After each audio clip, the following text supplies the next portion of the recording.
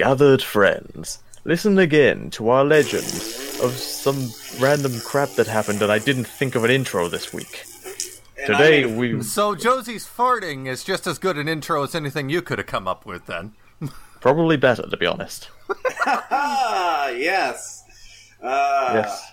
This time we read the rest of 2005. So that's all of the... basically all of the Web of Shadows movie in book form, and Web of Shadows the movie in movie form. Given that it took us about a month and a half to get through the entire arc, I'll be willing to admit that it was a bit of a slog. This is the arc that never ends. This is the arc that never ends. And it goes on and on, my gathered friends. This was our only 3-parter, and I don't think it'll be our last either.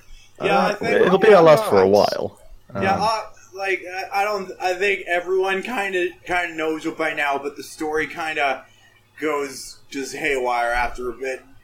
The story went haywire during the second part. Let's be honest. Yeah, the story gets more and more convoluted as the years go on. This will become readily apparent when we get to around 2007, 2008. Yeah. Oh, jeez. Yep, that'll be fun. Yeah. But this time, it's nice and simple. We've only got a few, non-book pieces of material that we read this time. Almost all of my notes are about the second half of what we read today. Okay. I'm the opposite. All of my notes are for the Web of Shadows bit. I have nothing for Time Trap. So I have barely anything. I have a few notes for both, but not very many. So Swert and I, and someone else, I forget who was it. Was it Chip? Watching the movie? Yeah, we watched the movie yesterday on Rabbit, apparently yesterday as of the recording. We need to clarify. So, fun fact about that: the only time that I've ever used Rabbit was when Liam and I tried to watch the Bionicle movies with Jonah. Years and years ago, and I don't remember how well that worked. I remember that he really liked how Kitangu says no.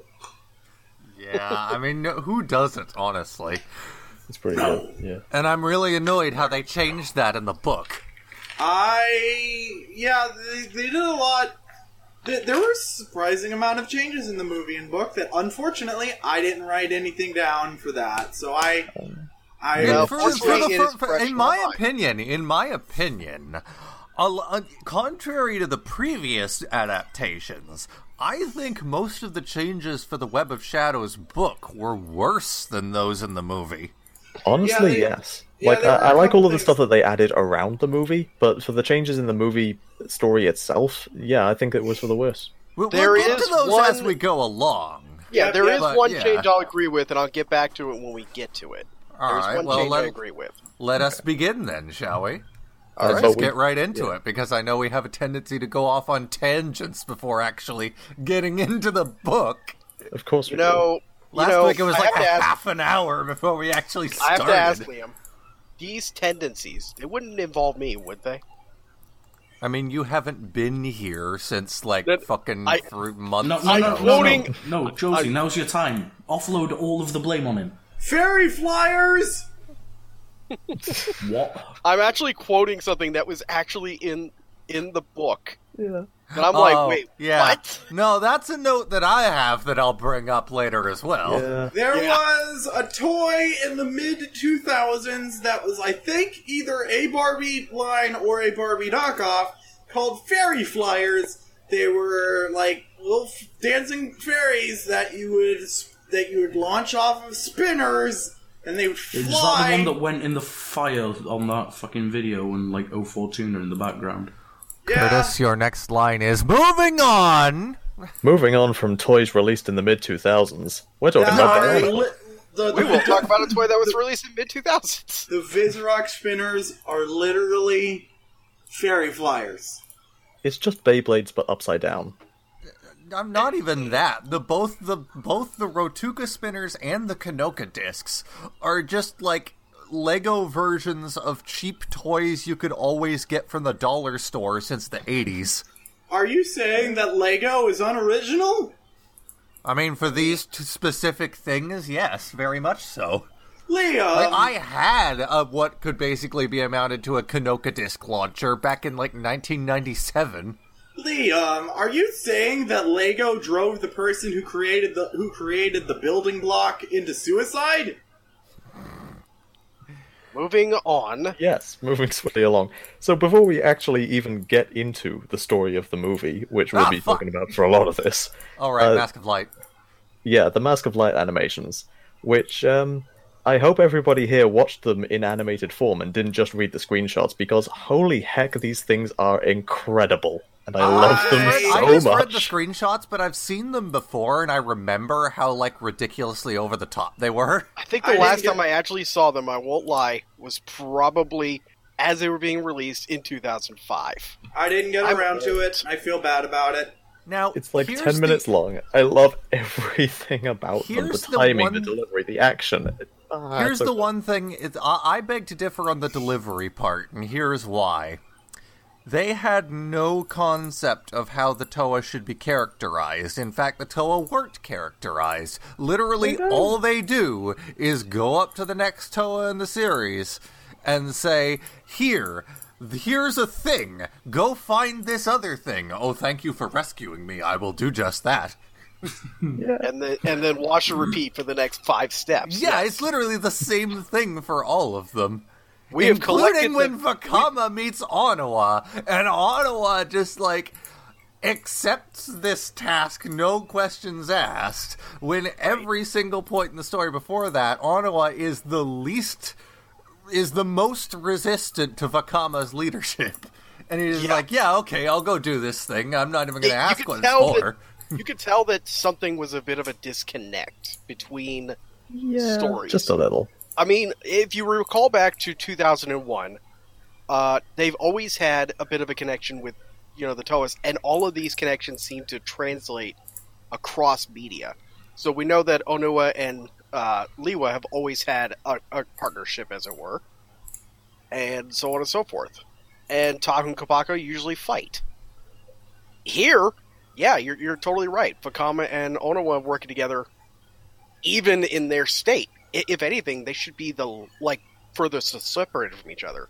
Yeah, and of course we don't get any representation of the Hordika and how they're going through their changes and shit like that. And then immediately, I don't know, I forget if it's prior or after this. I read all this shit weeks ago, so I'm getting a little, it's starting to slip my mind, but at some point, directly around this point in time, we in these animations, we have the Toa Hordika just doing their thing as if they weren't even mutated.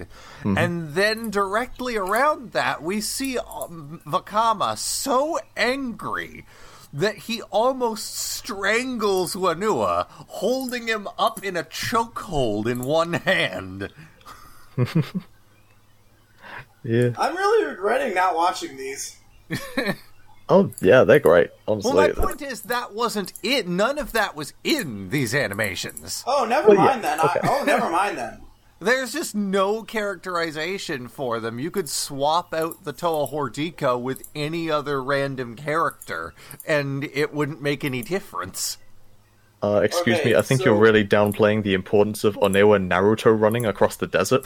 So what you're saying is replace every single character in 2005 with good guy, and you're golden.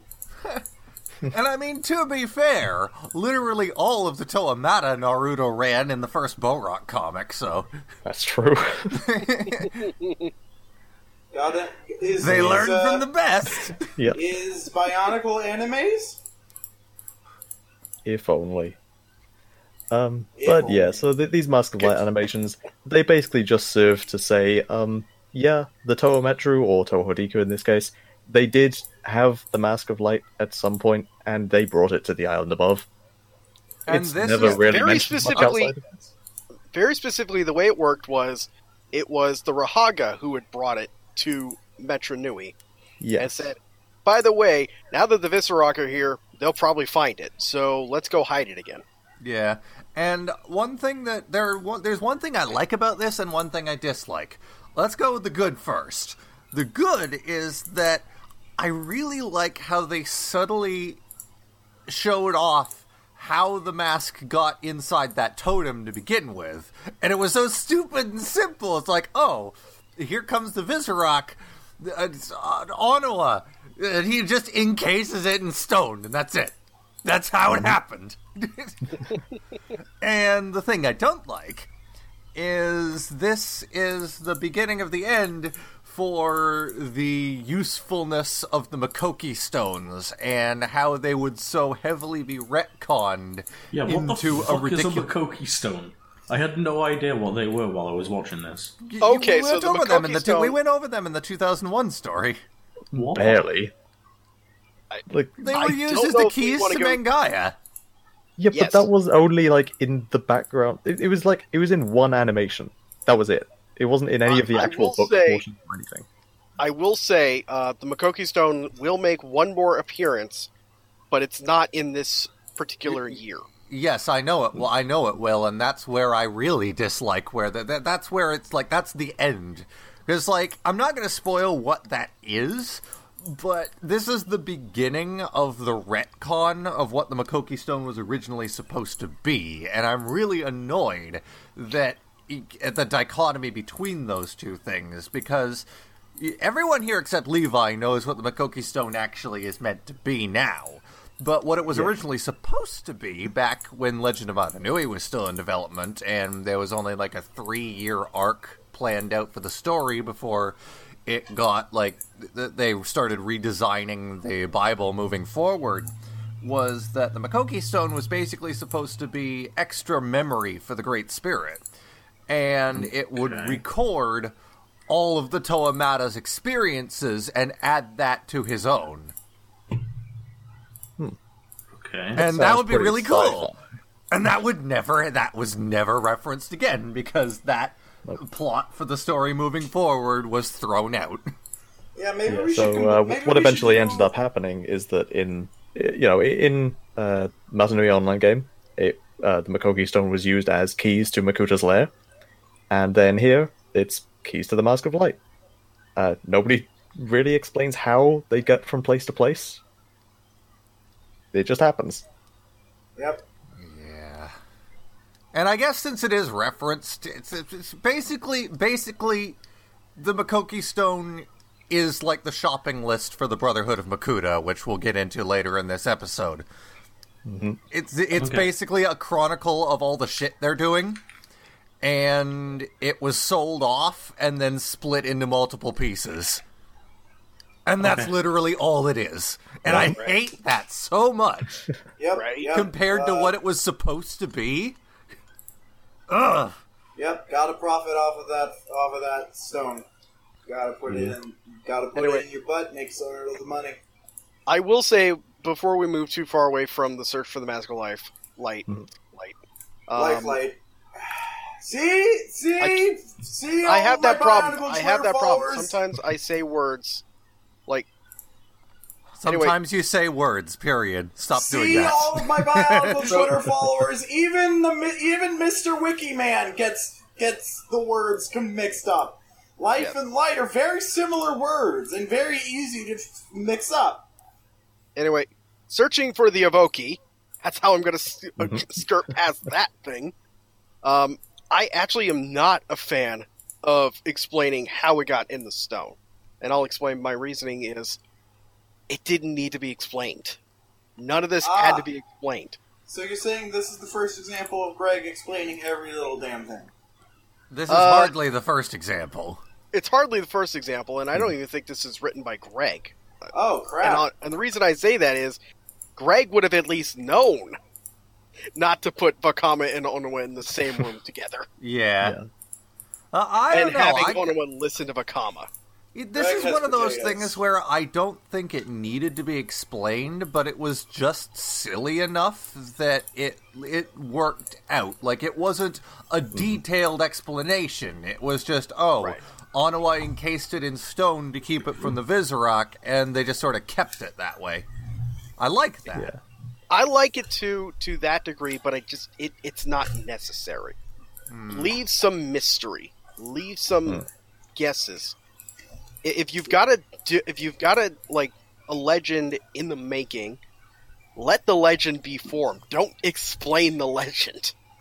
So otherwise, you can just hand wave everything by saying, and the Turaga decided for that very moment that the Gokko bird's going to fall from the sky. That's pretty much what they're hand waving away. Just saying. Yeah, it really didn't need to be explained.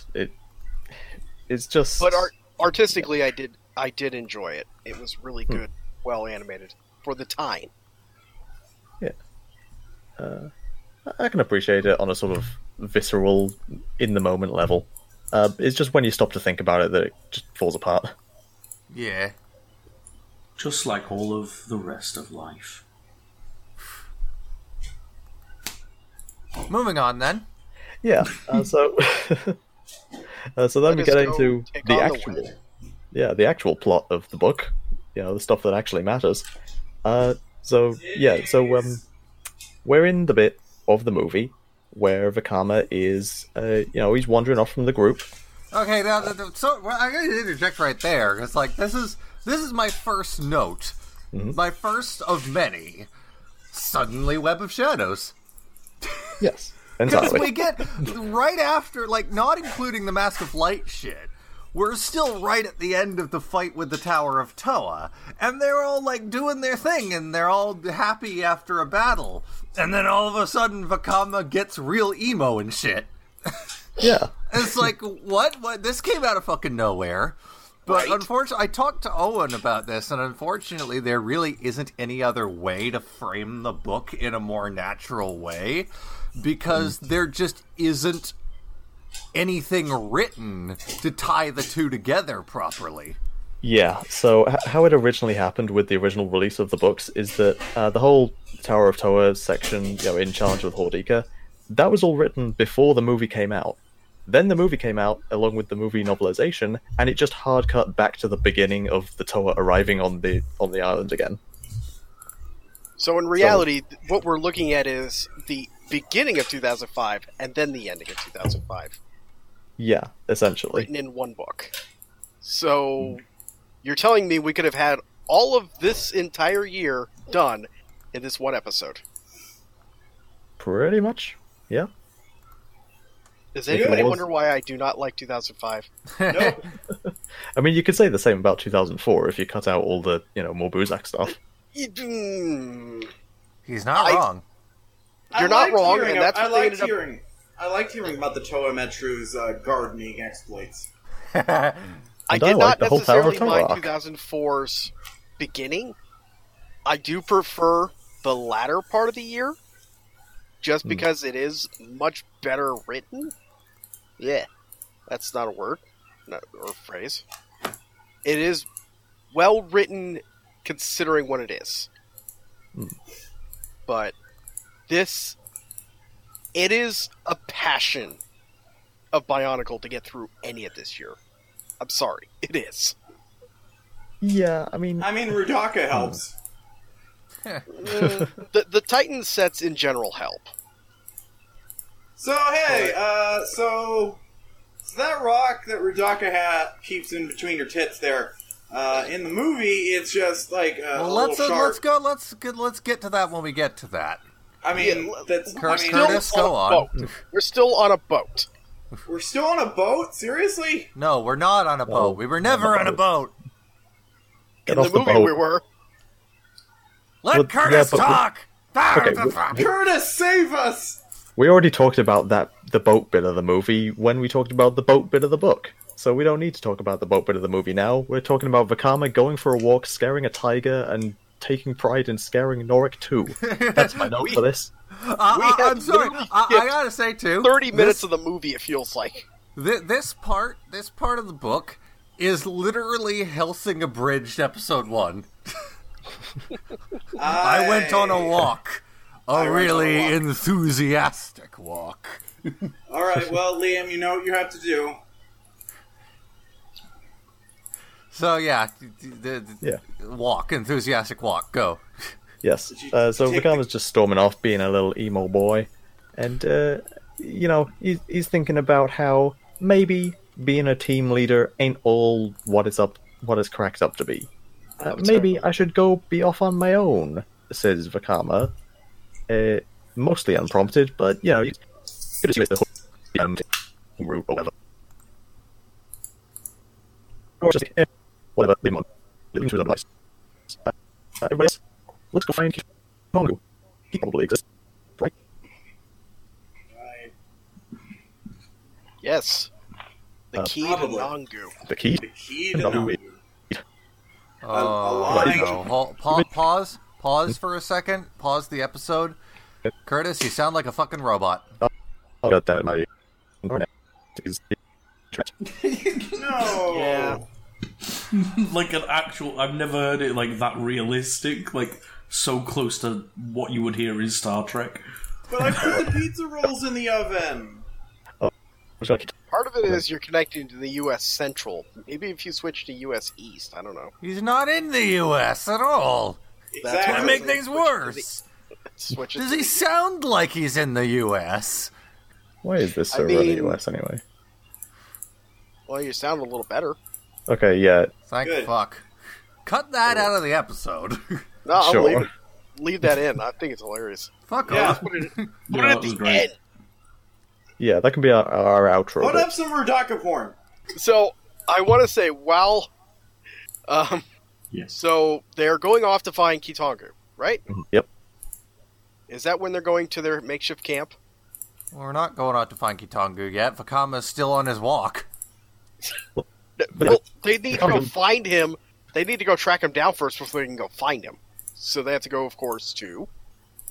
To the Temple of... To the Great Curtis Library! is a robot again.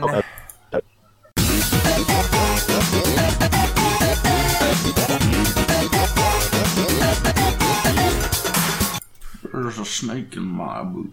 There's a snake in my There's a boot. snake in my boot! There's a Two boot Infinity in my Beyond. snake. Oh, did Dylan send that to you, Curtis? No, but it sounds like something he would say. There's Oh, a bake in my snoot! Yeah, okay, And right. then how's there's that? Any better? Josie. You sound fine. We'll see Okay, how well, that I've goes. closed Chrome. So Vakama doesn't want to hang out with his friends anymore. He wants to go play with the bad kids. Yeah, pretty much. And he gets kidnapped by said bad kids, being Dovizorak. And, Vakama has this great line where he says, "Oh, I really fouled up."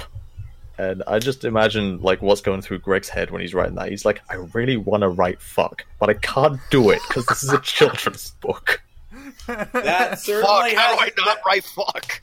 that certainly doesn't stop him when writing about Rudaka. Well, I mean, I guess. To be fair, when we get there, it's definitely... He didn't write any of the shit that Rudaka did in the movie. He wrote completely different shit that was far more family-friendly. Yep. Are you sure? Yes. Oh, yeah. I've got it written down as well. It's Okay. way down in the book. Are we Titties, going to be though. watching this movie, or was that like last week? Did you not watch the movie? I watched the movie. Oh, no. You didn't Oh, watch for the God's movie. sake. And I then didn't I know watched there was a movie to watch. Can we, pause the episode so he can watch the movie for Oh, an no, hour? no, I can't. I can't do this. No, we do not have an hour and No. 20 minutes to do that. Liam. Levi, just watch it in the background while we talk. That's Curtis, not a bad idea, Put actually. it in the background while we're talking. That's but not... then I won't be able to join in. Honestly, Based on that's how not long we're going for, I'm pretty sure it's just going to finish before we even get to the end of this podcast. Actually Including do the that. credits and the logos. Right, what's the name of it? Web of Shadows. Biological I'll Chronicle. get you the link. Hold on. Taking bets now. So I'm on the Bionicle Animations archive. Wait, yeah, are we I'm just gonna gonna find it have the myself. movie running in the background? Yes. Color inverted to avoid copyright. Okay, so I don't think we're gonna have any problems with copyright if this I'm pretty exists sure as this is. is down by now. So what you're saying is this is going to be our worst episode and or best episode. I mean, a quarter of the last episode just had Coley in the background, so... You know what, Curtis? Every time something stupid happens, just put up another sexy photo or sexy image of Rudaka. Oh, There I is have not plenty. enough photos of sexy Rudaka on the internet for how many stupid moments we've had. I'm sorry. I don't know, there's at least 10. You poor sweet little child. There is more sexy Rudaka than there are stars in the universe. Anyway, the pizza rolls are done. Anyway, Levi, you got the movie going?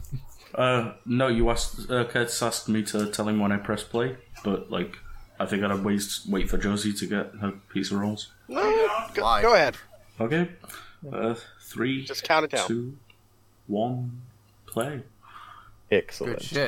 Good shit. So yeah, All right. while you're watching the intro logos and stuff, let's talk about what actually happened. So yeah, Vakama gets kidnapped by Vizorak, and he's like, "Oh man, maybe I was wrong. Maybe being a team boy is a good thing." Whoops. But then he's been kidnapped, so he can't do anything about it. And then he has resurrection. And then he gets bondaged.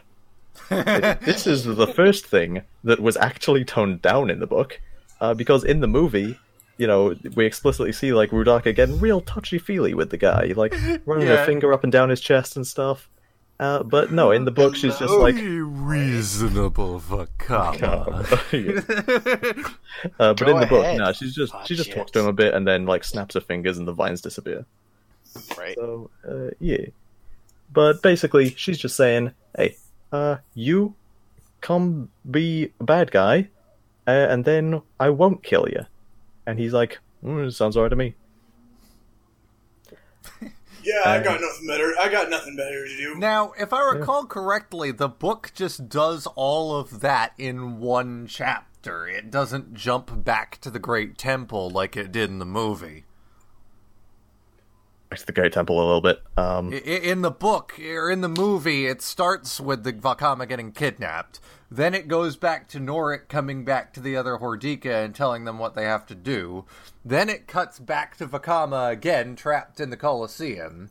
And it cuts off when he's shown Tametru. Then it goes back to the other Hordika again at the Great Temple. And then it cuts again back to the Colosseum.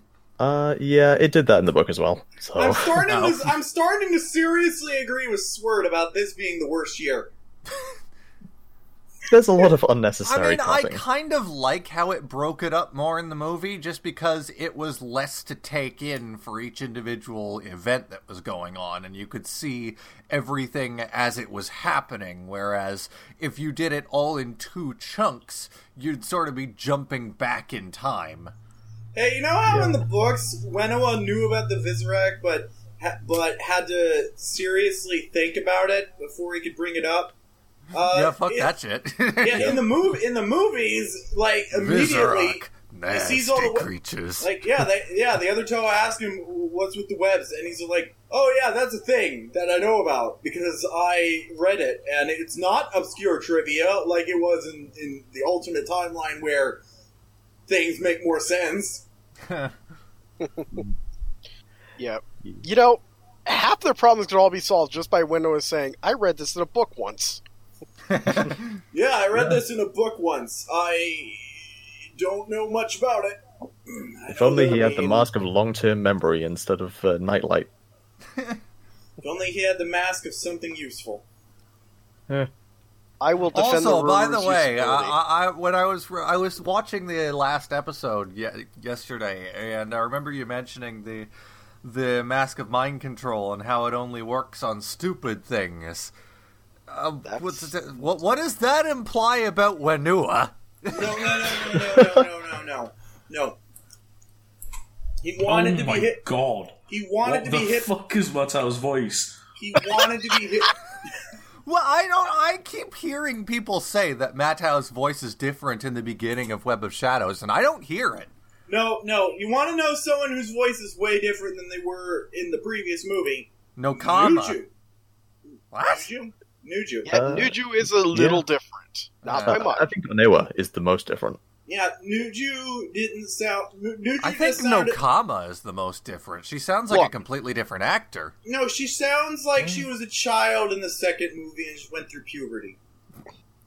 The fact is, the movies are two different entities altogether, and for some reason, I think what they ended up doing is they recorded the first lines, and then every single one of them walked out of the recording booth, smashed their heads with hammers, and got right back in to record this one. Yeah, they were probably also told, like, okay, we need to, like...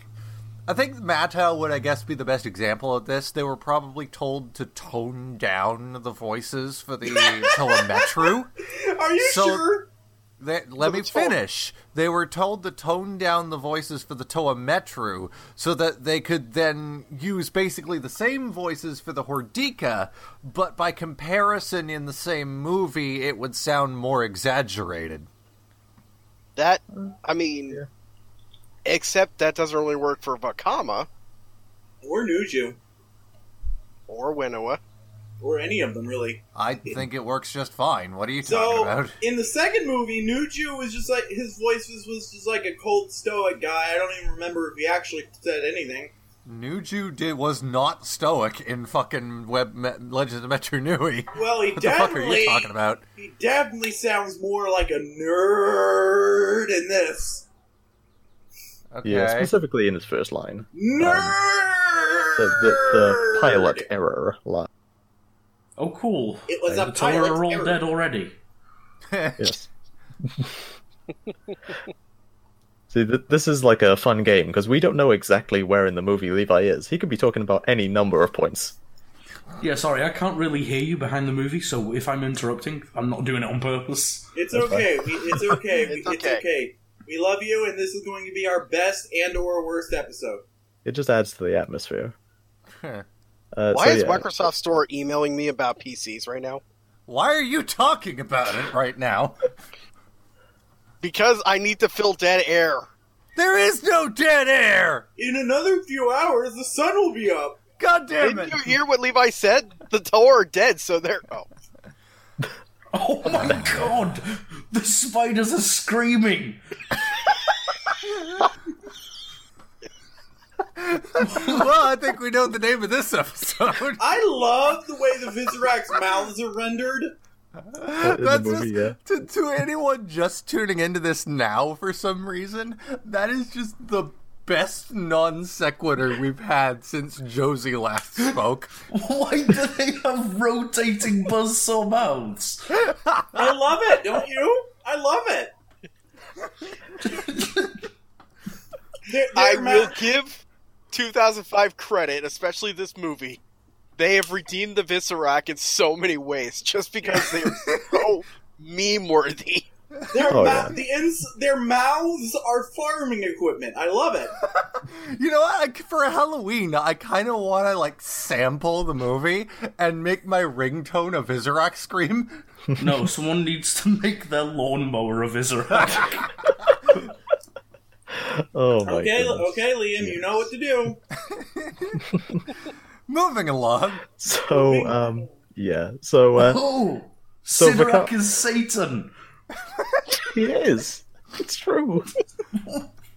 What the fuck is any of this? That's actually a good time to segue into Sidorak. Yeah. Sidorak. I don't think we're there yet. I mean... We are, but we're not. Kinda. Okay, let's just quickly go through... Let Curtis run it. Jesus Christ. Let's just quickly go through Vakama's scene then. So, so he's thinking in his head, Radaka's offer about, being a bad guy and all that. He's thinking, well, I probably can't beat these guys in a one-on-one fight. So, if I join their side, I could, tear them down from the inside and hopefully, get us all safe passage to Matanui that way. So, I do like how in the book version they explain that. They show how he started off with good intentions. He wanted to do the right thing. It wasn't just being an asshole the entire time. Whereas in the movie, he's just being an emo teenager, a bratty emo teenager. And of course, Vakama wasn't convinced by this. So Rudaka orders her Visorak to kill themselves. Jump off the edge. Yep.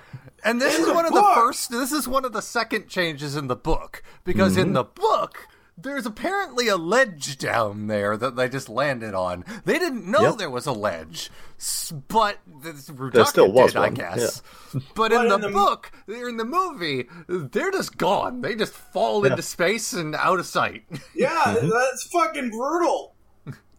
Yeah. Like, the one thing I will give Web of Shadows credit for is it does not stray away from death. Like, there's a big shift in how Bionicle is handled from Mask of Light up to 2006 story, where they just stop caring. In Mask of Light, they clearly didn't want anything to be permanent. So Jala came back for no reason. Then they tried it again in Legends of Metro Nui with Likan's death. And then we get to Web of Shadows, where at the end of the movie there are literally body parts scattered all over the place. Yeah, this is how you do movie sequels. This is how you do escalation correctly. Because I also want to point out, every time Rudaka says anything in the movie, her voice is backed up by rattlesnakes. Oh yeah, that's true. That's why I keep saying she's a sexy snake lady and not a sexy It's like every time she speaks, you hear hissing noises and rattlesnake tails, and it's so stupid. She's her eyes like, twitching like a crazy motherfucker. Do you get the idea? She's a snake herder. Also, her eyes twitch when she says particularly menacing things. Like, bring me their bodies. Oh! Speaking of that line, that scene was so stupid. Because she's all like, "Bring me their bodies. Don't drop them. Like you're." That's actually one part of the book that didn't stray away from what the movie did. Sidorak in the movie just says drop them. In the book, he literally says kill them. Okay, yeah, so I really don't know what this book was going for, because it toned down some things, but escalated others. Well, I think in this situation, the book actually did it better, because in the movie, Sidorak says drop them, Rudaka says no, drop them. So it just doesn't make any sense. Like, what is Rudaka hoping to accomplish here? Do not drop them, instead drop them! Yeah. Anyways, back to the kidnapping and the rattlesnakes. Yeah, so Vakama's eyes turn green. He's evil now. That's your signifier. He's evil now because the titty lady told him to. One thing I also want to point out, by the way, in the scene coming up, it's kind of more obvious than others. The the Toamata arm that they use on the sets. Right. Yes. And they added like an extra segment onto it for the movie, for the clawed hand.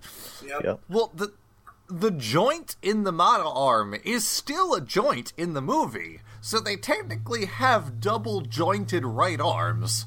Yep. Yeah. Yep. I guess so. It's really weird looking, and I really love it. I like that. I like how weird the Hordika are, because that's kind of the point. Yeah. Can I point out something before we cut away from the scene too much? That's one thing that the book definitely did not do right compared to the movie. Because Rudaka had mentioned, after Vakama had asked, and this is something your king would allow, she says, there is a way. But then she goes on to say, 6 ways. And then he answers, I'm listening. In the book... yeah. He says, I'm listening, quietly, and then she says, 6 ways, Vakama. 6 ways. The I'm listening made a perfect transition, and it's just so evil looking. Yeah, but here's the thing. That's only something you can really convey in cinema. It still works. It would still work in book form. I just don't know why they switched the order of those lines. Do it! Yeah. I think the writers were just distracted by how sexy the tits were. God damn it. It's just the way it's portrayed in the book. It's just like Rudaka says a thing, then Vakama moves the conversation along, and then she just goes back and continues saying the thing. Yep. You've just tried Biological year 5, 4, year whatever this year is. Anyway, the Rahaga and Ko and the rest of the Toa Horika are looking for clues on where to find Kitongu, so they go to the Great Temple, the place where all the knowledge in the universe is stored, apparently. And we'll find out later that's accurate. Well, yeah. Anyway.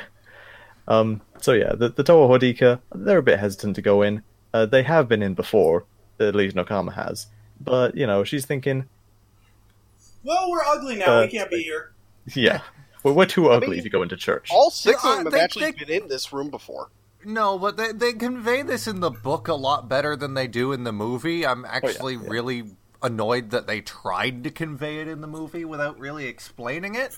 But basically, in the book, it was implied that because they're now corrupted by Shadow, the Great Temple sort of rejects them.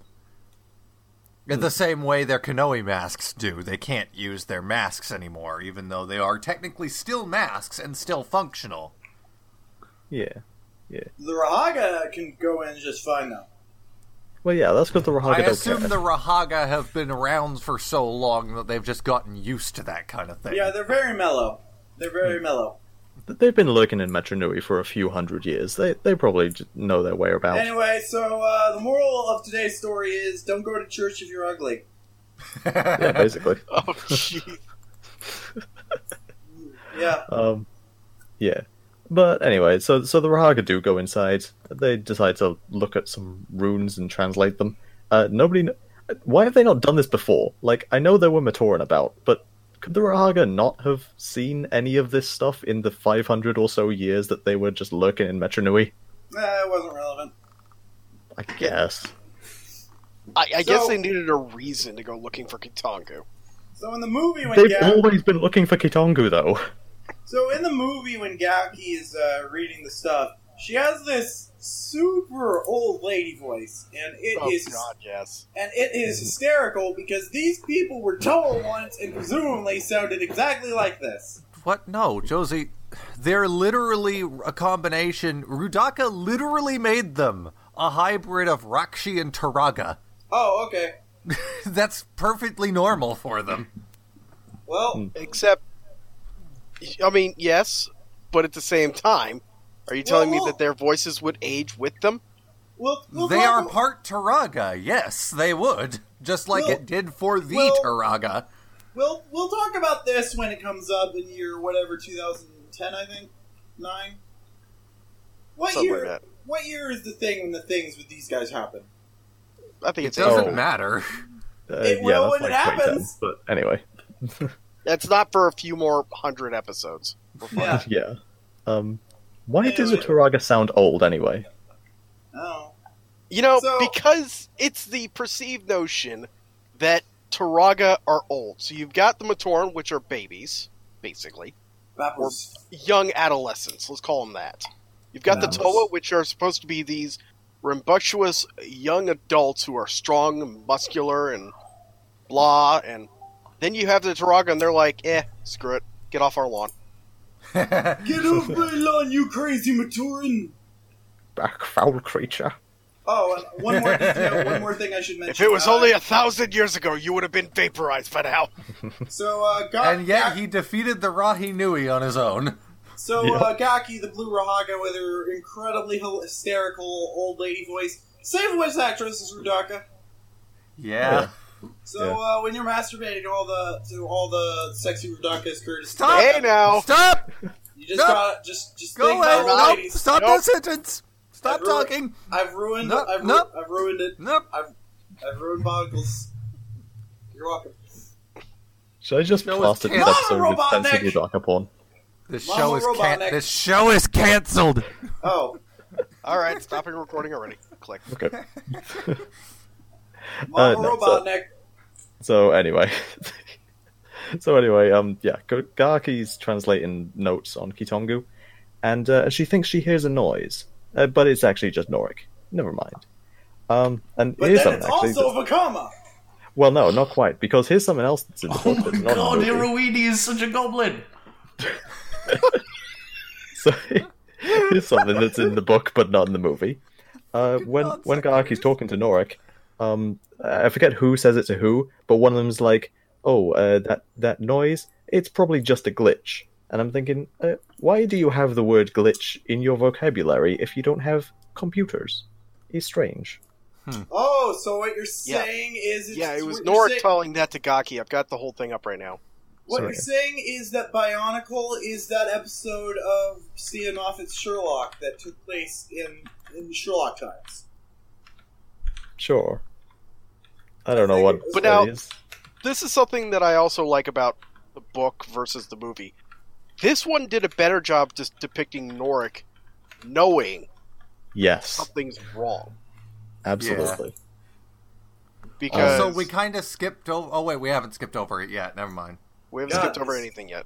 The timeline is very confusing. So yeah, it definitely does a better job of showing Norik as being wise, because in the book version, he knows something's up. He knows Vakama's about, and he deliberately sends Garaki away so that Norik can confront Vakama on his own. Whereas in the movie... he's just a little idiot. Yeah, in the movie, he just says to Garaki, "Oh, go upstairs," for no reason, and then he's like, "Huh, I think Vakama might be here." And then Vakama I love Vakama's lines in this part. Like, he's just like, he's pulled a complete 180 with his voice and everything. Like, I've got some bad news. He's gone full emo mode. He's not going to find her brothers upstairs. What have you done with them? I'm British. Nothing. Yet. Then how would you be sure she's gonna fight? You gotta do stuff before you can threaten me. I'm going to murder her in your sleep. But you haven't yet. You're not very good at this, Vakama. Come back to us. I just became Evo this morning. Yeah, you're not good at it. Don't quit your day job, which is being a not bad. I already quit my day job. No, you need to submit a 2 weeks notice. I walked out on the job. They can fire me if they want. You are fired. Yes. What the fuck is happening? This has been Roleplay with Swert and Josie. So, yeah. So now we get to the all too famous pit. Matau makes a nest. Take it away. Swert, that's your... It's you now! Yeah, Matau... All right. Matau got bird. So, as we all know, they decided to stay outside of the Great Temple to defend it, because, I don't feel so good. Matau, for whatever reason, decided to build this. This being, of course, a nest. Are you showing us video, or... I am not. Okay, good. And when asked, what are you doing, he answers, that's the thing, I have no idea. I just have this urge to nest make. We're doing it now.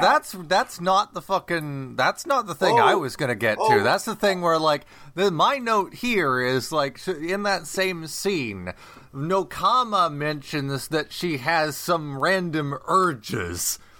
That's in response to the nest. Yeah, and but Matau asks is like, if those urges have anything to do with him. And then this is like I compared answered. my note where my note from the previous book is when like Matau hears Nokama through the door, and it's actually a Vizirok. My last note there was like Matau loves Nokama, and my note here is Matau really loves Nokama. So yes, she gestured at him, saying, "I get them too," and then he says, "These urges, they wouldn't involve me, would they?" There's actually a really good line earlier that's also, I think, a dirty joke that's really easy not to notice. Well, not dirty, more like adult.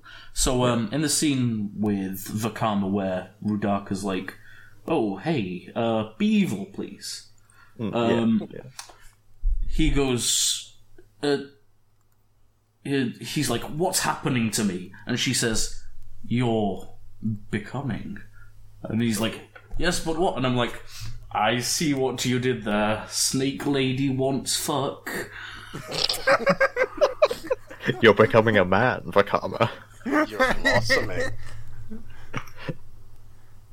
Oh, I guess you could say Vakama would be a beast in bed. I want your dick! But he's only got a half of one. We established this before.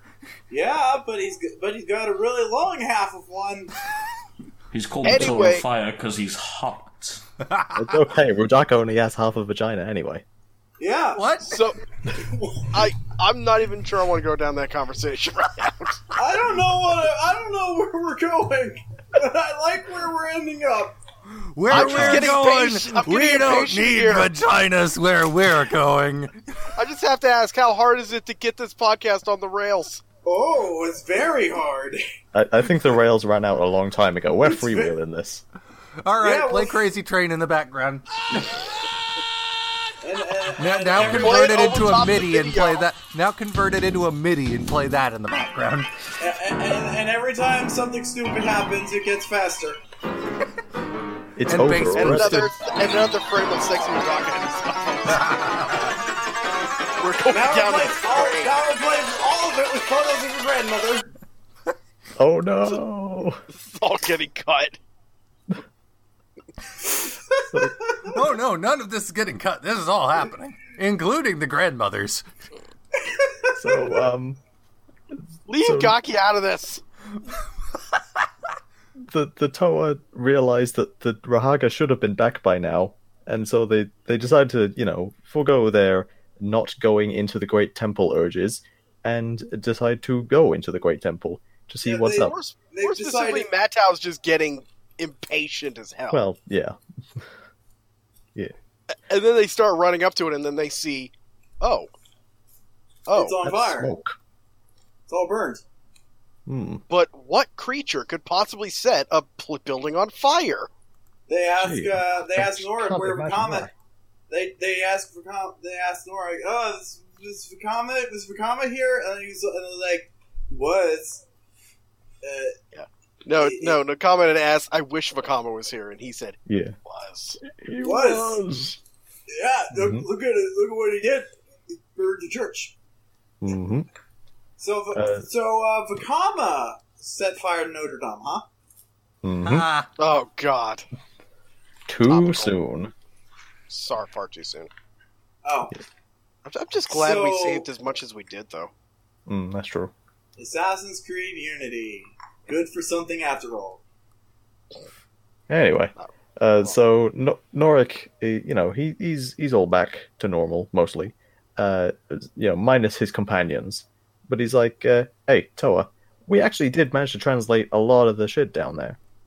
It's something about following the falling tears to Kometru until they reach the sky, or something." So, yeah. They all just kind of knew what that meant. By the way, I want to bring up something else. I actually had a chance. You were there yesterday when we watched the video, and I meticulously translated that tablet that Gaki was reading. Yep. And it basically did say, "Follow tears," and then it says something like "Kometru," and I'm like, "Oh, great!" So they literally, if she had taken 5 more seconds to read Kometru, they were like, "Oh, guess we could just go straight to Kometru. We don't have to actually follow the tears." I mean, they still don't know where in Kometru. Yeah, it is a rather large place, I admit. But you know what? It would have saved them a little time. I suppose. But yeah, so in the book, they take a very roundabout way to Kometru by going through Lemetru, which seems like it would be way out of their way, but I guess they just do. And on their way there, they come across this chasm between Lemetru and Kometru, like the border. Now, normally there's a chute going across here, but since the city got fucking destroyed, there's no more chutes. And so they just try and clamber across a really precarious bridge, made of Visorak webs or something. But the bridge falls, and they fall, and everybody falls into the ocean. But in the ocean, there's an underwater chute that works. Now, for the sake of the book, I like it. It's pretty dramatic, you know, they go to this place and whatever. In terms of following the falling tears, though, how does this correlate exactly? You know, it would have been amazing if the tears were, like, blood red. I don't know why I just said it that way, but at least it would make sense to follow the tears. If it was a different color than the protodermis they're falling into. Yeah. I mean, this ain't Castlevania. Yeah, it's New York pizza.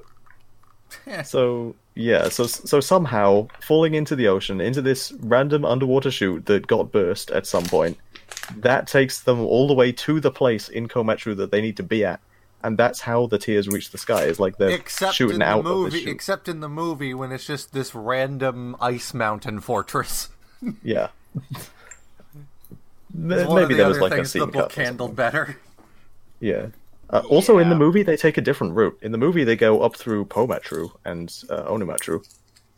So I want that map of Metru Nui as an actual image. It's like, that was a really cool scene with a really cool graphic. It was. These dramatic camera angles. I'm in the scene with Vakama in the temple. Oh yeah. Oh yeah. Just so like, you're zooming catching in up on to his us. face and shaking around like. Yeah. I just realized that this pacing, we might end up finishing the movie as we're done talking about it. Well, yeah, he's catching up to us. Yeah, so, oh god, where were we? Oh yeah, so, Vakama, he's in the Colosseum. Rudaka, saying, hey, you're cool, look at this throne. What, don't you want to sit on that throne? Go ahead, touch it. Yeah, touch the chair. Like, no, don't touch my chair. That's my chair. Except in the book, where he actually does touch it, and he has a vision.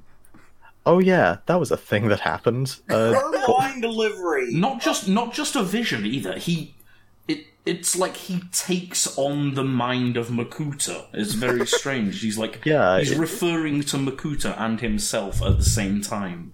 It's like Makuta left his imprint on the chair or something. Really weird. Makuta transferred his essence to the chair. The chair is his new body. You've got to wonder if that's why Rudaka likes the chair so much, because she likes having Makuta inside her. Her line delivery when she says touch the chair. Her line delivery when she tells Vakama to touch the chair. It's like the sexiest thing ever. Go ahead. Touch it. So, I need to point out something. We mentioned this during the video yesterday, and we wanted to bring it up again. Does Sidorak always bring these, like, speakers shaped like his head everywhere, or did they make it on the fly? No. I love it too, because later on, like when Vakama's introduced to the Horde, all the entrances of the Colosseum on the inside have just been replaced with giant Sidorak head gates. Yeah. They have to be bringing these things in, right? Or just building them on the spot. No, okay. So the set that represents a Vizrak battle ram, I imagine they just have one of those, and it's just full of Sidorak head-shaped speakers. It is like a trailer that they bring with them when they take over regions. They're all like, it's like a traveling circus. Yeah, it's like a traveling circus, but it's all speakers shaped. It's all novelty speakers. And a giant tent shaped like his head. Also, I just got back to the part where Vakama got his vision. Yeah. Did Rudaka know he had visions? I don't know. Because she asked him, what did you see? Maybe she knew specifically about, like, the chair giving people visions. Not so much This is a very interesting chair! Yeah. I want this chair! It is a very desirable chair. And it has a Swert or an S behind it. It's perfect for me. Are you sure you want Makuta mentally penetrating you when you sit on it? Why does it have an S behind it? I never got that. Sidorak. Sidorak. Oh. No, it's S for spooky. No. I mean, Sidorak puts his face everywhere. He could have put his initials I like places to think too. that Makuta just special ordered this chair to just have the word spooky behind it. Spooky, scary spiders. I want to say, at this point, the S really stands for Swert. Okay, that's canon. Yep. Sure. You took over Metro Nui at some point. Hello. Whoever made this chair, I want you to put the name of a guy on it. Not me. I must stress. It is an S name. It must begin with an S. It is not me. It is It's somebody... Makuta's chair as well. It's not Sidorak's. He's just borrowing it. So, like, when Makuta gets his back, he's going to be like, dude, did you sign my chair? Isn't it technically TuragaNuva's chair? Mm-hmm. Yep. That's the thing. I think they brought the chair too. Like, how long have they been in this city? From our perspective... No, the Vizirac Battle Ram that they carry all the speakers in also had the chair on it. Okay, I love that idea, but in the book it does explicitly say, like, this is the throne that Makuta sat on while he was in rule of Metro Nui, so... I mean, they clarified that the desires are Makuta's. Yeah. So Makuta's full name is Steve Makuta, and so he decided the chair should have his name on it. Yes, and when he was I must Turaga, reveal, I am Makuta. Oh no! Yes! All that you see. And I am desire. Steve! Moving on. Have we been talking about the chair for 20 minutes? Yes! And in Let's that not time, continue more that. about the chair than we have about this book. So Sidorak thanks Vakama for kidnapping the Rahaga, because that's the thing for he not does. I think we touching glossed his over very that. important chair. We're done with Yes. the chair. Yes, Oh. and Sidorak's... Yeah, so he's You thanking must Vakama. be confused, Toa. We do not welcome your kind here. We exterminate it. Oh fuck! We skipped all over that part. I thought it was the fucking most hilarious shit in the world. Vakama shows up at the Coliseum, and like Sidorak and the Vizirac are actually too confused to do anything. Like, Yeah. like in the movie, he plays it off as all more serious and chill. But I was reading it in the book, and I was just thinking he was like, Vakama, I think you're confused. What? Why are you? What? This isn't how. What? What do? And he replies back, I am no simple Toa. That's not the question I asked, but okay. Why are you here? I have brought you prisoners, okay? No, he answers, to join you. Okay? And these guys. Oh, And Sidorak legit believes he's actually gone insane. He's just like, Yeah. dude, you realize where you are, right? Like, I mean, we'll find thousands of this spiders out, right behind this door. out later on in, like, throwaway lore, but it wouldn't be the first time that they had an insane Toa Hordika with the Horde. But yeah, Sidorak is just so super confused, and I love it. Like throughout the whole book, it's just one big whole. Well, I'm very used to taking over cities, but this is yeah, he weird. never really actually gets a cool moment in it either, and he does seem like a cool villain. Like He does. he can personally go toe to toe with pretty much like 80% of the villains we've seen so far. He's pretty cool in the books, but in the movie, it's just one big humiliation after another. Or rather... By the way, one last point I want to bring up before we move on, officially. Mm-hmm. There's a part where Iruni talked to Vakama, said his name, and he said, that name means nothing to me. So... That wasn't Iruni, that was Bomonga. Well, in the book it was Iruni. That it did once. Okay. Yeah. Okay. The point is, what are you going to call yourself if that name means nothing anymore? Probably just Hordika. He's going to call himself Rao or Rodaka XD. just gonna say, "Come, my pet. Come, my love. No, Come, my." I think it was just like a badly written line because he said specifically Toa Vakama, and I don't think it was really conveyed very well that what Vakama probably meant was that the name Toa doesn't mean anything anymore. I mean, even just saying brother would make something. It would mean sense. That would also. Just saying brother. Yeah, no, but they already did that in Legends of Metru Nui with Nadiki. And they do it later in this movie, too. So. Yeah, but the point is that makes perfect sense. I talked to Star Wars fans. It makes sense. Sure. Anyway, sorry. It's like poetry, it rhymes. I had to get past that. Yeah. It's like how people refer to Darth Vader as Darth, even though his proper name is Vader. Who the hell does that? Stupid people. Sorry, Clearly. just to interrupt. Technically, really Obi-Wan. Sorry, go on. Good. No, I'm really liking Sidorak's voice actor. Like, he's just hello. I am Big Dumb. Vakama, you're my son now.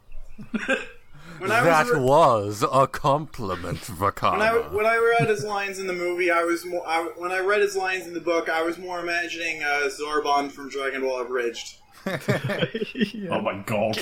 Could you imagine if we got the actor that played Goldar to be this? I want Goldar to be Sidorak now. Hell yeah. Toa. But anyway, so... Sorry. So, so Sidorak's like... But Lord Bakuta, I need to call my girlfriend on the space phone.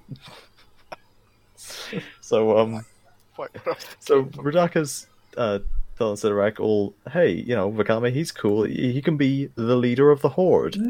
Because that's the thing you do, and I want him to do it instead, so that you're completely disposable. So, okay, that sounds fair. Sidorak is just so distracted by the titties, he doesn't even stop to think how little sense it makes for him to do any of that.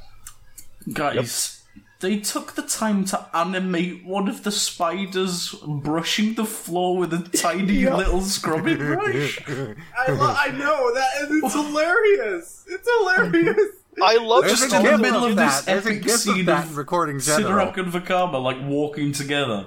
And he's just there, right in the front, like, oh, I'll get to work, master. Why do there's a It gif gets funnier when Sidorak two walks by. Two and he things. gets faster. Two things. One, there's a gif of that in Recording General, and two, I love how stupid it is because it's drooling all over the place. Yeah, and it's still cleaning the floor. It's like the Vizsla cleaning the floors is just busy work for it to do because there are fucking literally spiderwebs everywhere.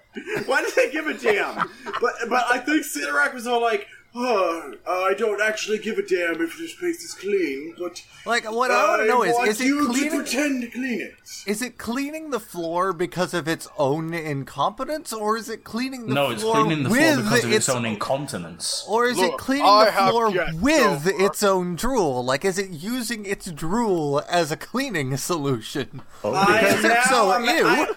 I am now imagining. Wait, what if he's not cleaning? What if he's just spreading venom everywhere to make it dirtier? It doesn't eat Tide Pods, it ejects them. Anything that infiltrates the Colosseum just walks on the floor and instantly gets mutated because the floors are coated with Vizsla venom. What if Vizsla venom is actually a very potent cleaning agent?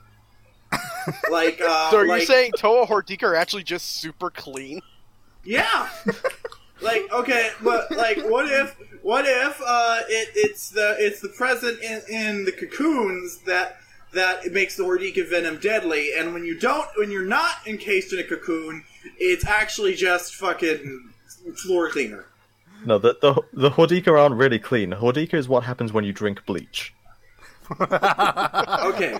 Yeah. All right, so we got to move on. I know we're too late. Yep.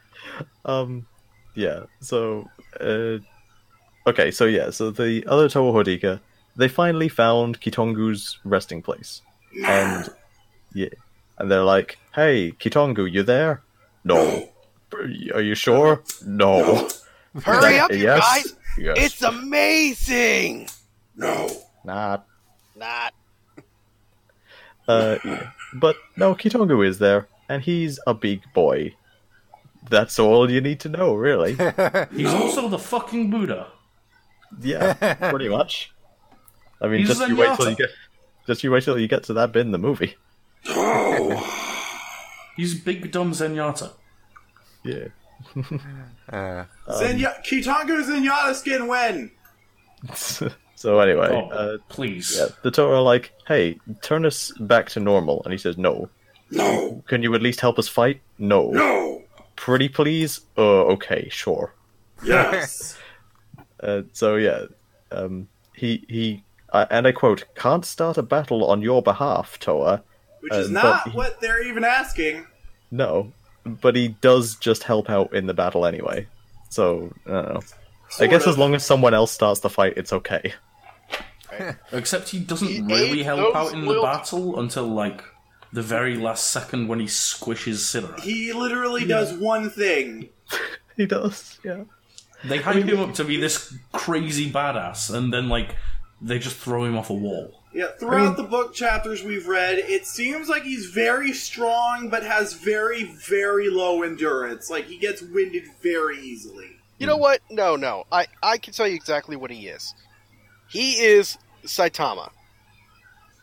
The difference is, instead of being completely and totally, like, apathetic to everything around you, he's just, like, seriously, yeah, he's overhyped, but not in that way. So basically he's One Punch Man because anything that he gets near dies, but it takes a long time to first. get to that point, yes. Yeah. Kitongu is like, maybe more like to say he's a glass cannon. He gets winded very easily, but if you let him punch you, you're dead. And yet his weapon is literally massive spinning shields, apparently. Mm-hmm. Yep. Yeah. But he has no defense. Yeah. So why did he pick shields? Yeah, it'd be like if Captain America got shot every fucking time he fought. Yeah. They're metaphorical shields. They're metaphorical shields. You'll see how they were being utilized in the movie. That would explain why he was shot, but... Then why call them shields, even?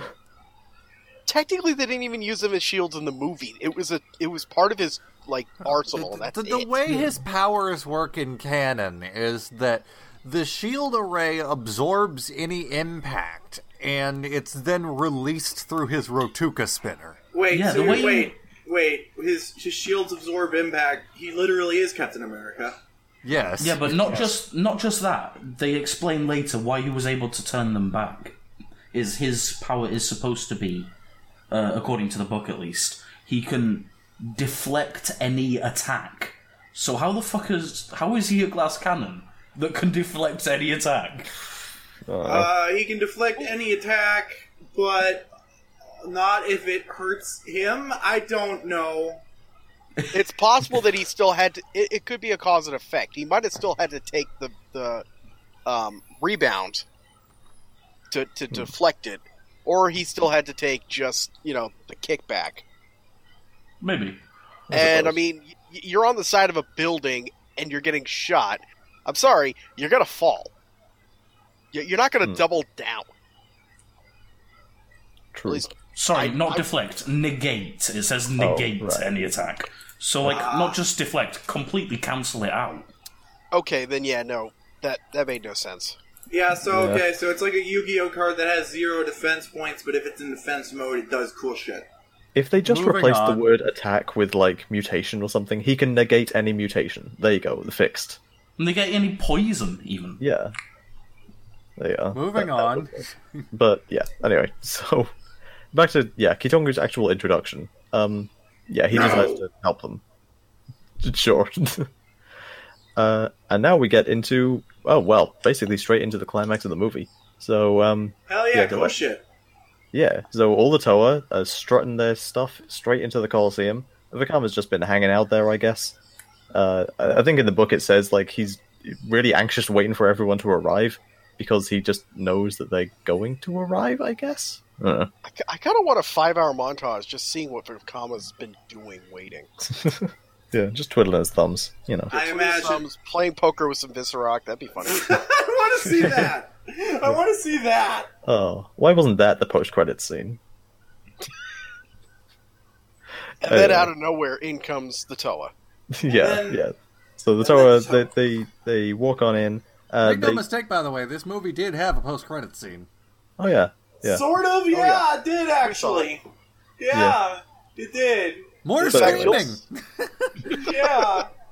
But Imagine if every MCU movie instead of having just had Thor screaming. If every single MCU movie, the end credit scene was just Thor screaming, that would certainly be that would certainly make for a very interesting end credit scene for Iron Man. Like, holy shit, was that Thor? Why is he screaming? And then. But for every movie, everyone would start to get confused. Like, wait, why is he screaming in every movie? It's not the same scream. They re-record it every time. Hold on, the police are coming. They don't like my joke about Thor screaming. Oh dear. Thor is a good boy, and he needs to be protected. With the help of the visuals from the movie, I now realise Kitongu took the absolute least, efficient direction of attack he possibly could. Like, scaling 1,000-foot wall. Yeah. Just with his bare hands. I mean, how else is he going to get up there? Are you actually at the climax now? Sort of started the climax? Yeah, basically. Yeah, Kitongu's been climbing that wall, and he's a fucking idiot. Yeah. I feel like Kitongu's been climbing that wall ever since we started. I feel like I'm climbing the wall every day. And just like Kitongu, I'm just gonna fall down, and then Satan's gonna come inspect my body, and I'm gonna punch him. Yeah, you punch Satan. That's the way to live. Anyway. So Vakama is just like, hey, you must now bow down and pledge your allegiance to me! And the Viscerock. And to the Viscerock. Viscerock King! What the fuck is that? Yeah. Oh yeah, to the Viscerock and the Viscerock King. That's what it says. Yeah. But in the movie, he's just like, pledge your allegiance to me and to Sidorak. But also me. Yeah. Also, nobody else has even met Sidorak up to this point apart from Vakama. So, right? Pledge your allegiance to this guy you don't know! Yeah. Never! In fact, actually, I don't think they haven't met Rudaka either. Oh. That is don't interact all with they've anyone. known has been the Viscerock. That's all they've ever had to deal with. Not meeting Rudaka is a fate worse than death. I suppose so. Imagine going through your whole life without knowing Bionicles could have tits. The internet would let you know. You wouldn't need to wait long. But anyway. I am loving Kitongu. I made this observation yesterday. I'm going to say it again. I'm sorry. Everybody's saying that Rudaka has tits. The movie flat-chested her. Okay? Yeah. Yeah, It still gave her a breastplate, In fact, no. You know what it really is? She basically took a couple of Rockchi's heads and made a metal bikini out of it. That's what she did. Although, that's pretty fucking cool. Since her power is turning people into Rockchis, she's basically wearing the heads of her enemies to hold her tits. Also, can we appreciate for a moment in this that scene where they enter the Colosseum that in the movie the cod pieces aren't actually attached to the Toa Hordeka. Put this on screen if you can catch it, but the scene where Whenua is yelling at Vakama, you can just see it floating there, perfectly separated from his body.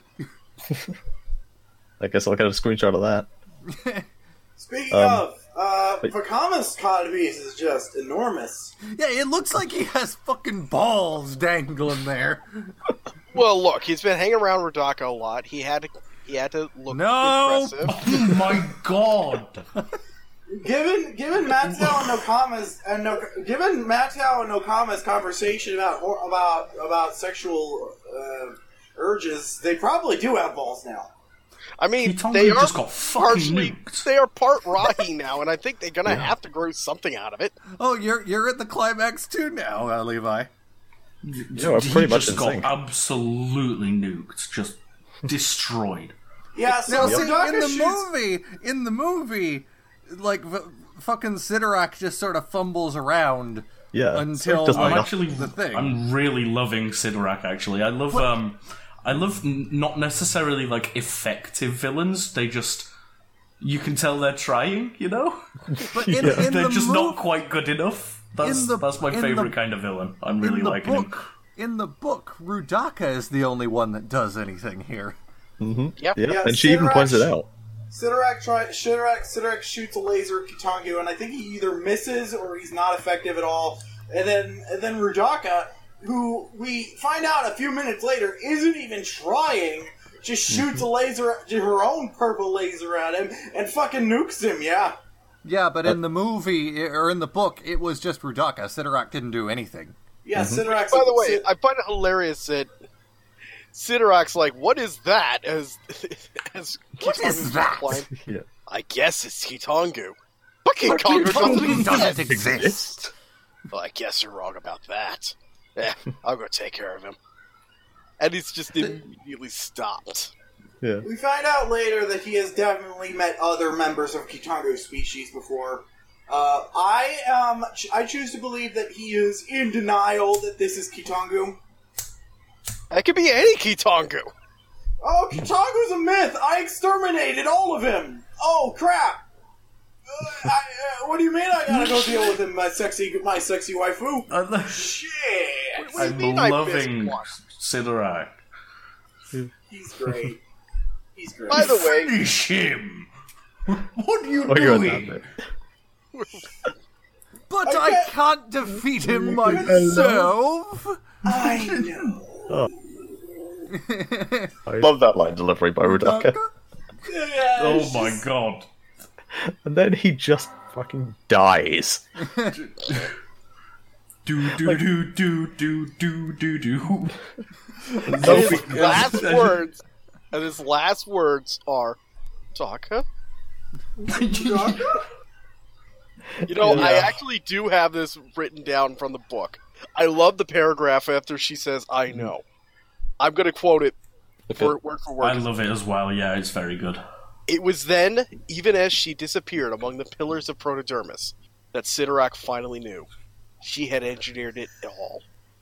Her blasts had been calculated to wound the Kitangu, but not to kill, leaving Sidorak at the mercy of a maddened Rahi. And why? Because there was another way for Rudaka to take control of the Horde. One much faster and easier than a marriage of convenience. The death of the king. So good. Oh, by the way, so I was having a Twitter conversation about whether marriage is canon in Bionicle. There you go! There you go. Marriage, for some reason, is canon in Bionicle, but according to Greg, love isn't. So, Marriage is you have 90 canon. minutes to go over the geopolitical convenience of marriage. They used Kitangu as a fucking wrecking ball. Yeah. It's great. Yeah, Kitangu is fucking brutal at this scene. He's great. But, Just anyway. the slow rise behind Sidorak as Yeah. he's just realizing. By the way, I need to clarify something. So, in the instance where they brought Jollar back to life, it was explained that they were able to bring him back because the mask basically contained a portion of him in, and that allowed them to basically re-engineer him. Yeah. When Greg was asked, could the same have happened to some other beings, he said, possibly, and this is explained much later on how it's done, but Sidorak is not one of them because of this very scene. Sidorak can never be revived. Wait, Because he just got crushed. Because he was that brutally crushed. Kitangu smashed him so bad that they can't put him back together. Kitangu, And it's literally Lego. Yes! He is Kitangu that smashed dead. him. Kitangu smashed him so hard. He's The dead only forever. person strong enough to step on Lego and it hurts the Lego. I had to phrase that very carefully because some of it is future plotline. I had to be very careful how I phrase that. No, this is a resurrection machine, but not for Sidorak. Yeah. Point is, Sidorak is permadead. This is literally tearing up your RPG sheet and burning it. You can never use him again. Yeah. Meanwhile, I need to clarify one thing that was done better in the book at this point is the fact that hundreds of Issarak just saw this. Oh yeah. Yeah. In the movie, Vakama tells them to go away. They're free now, and they just go with it.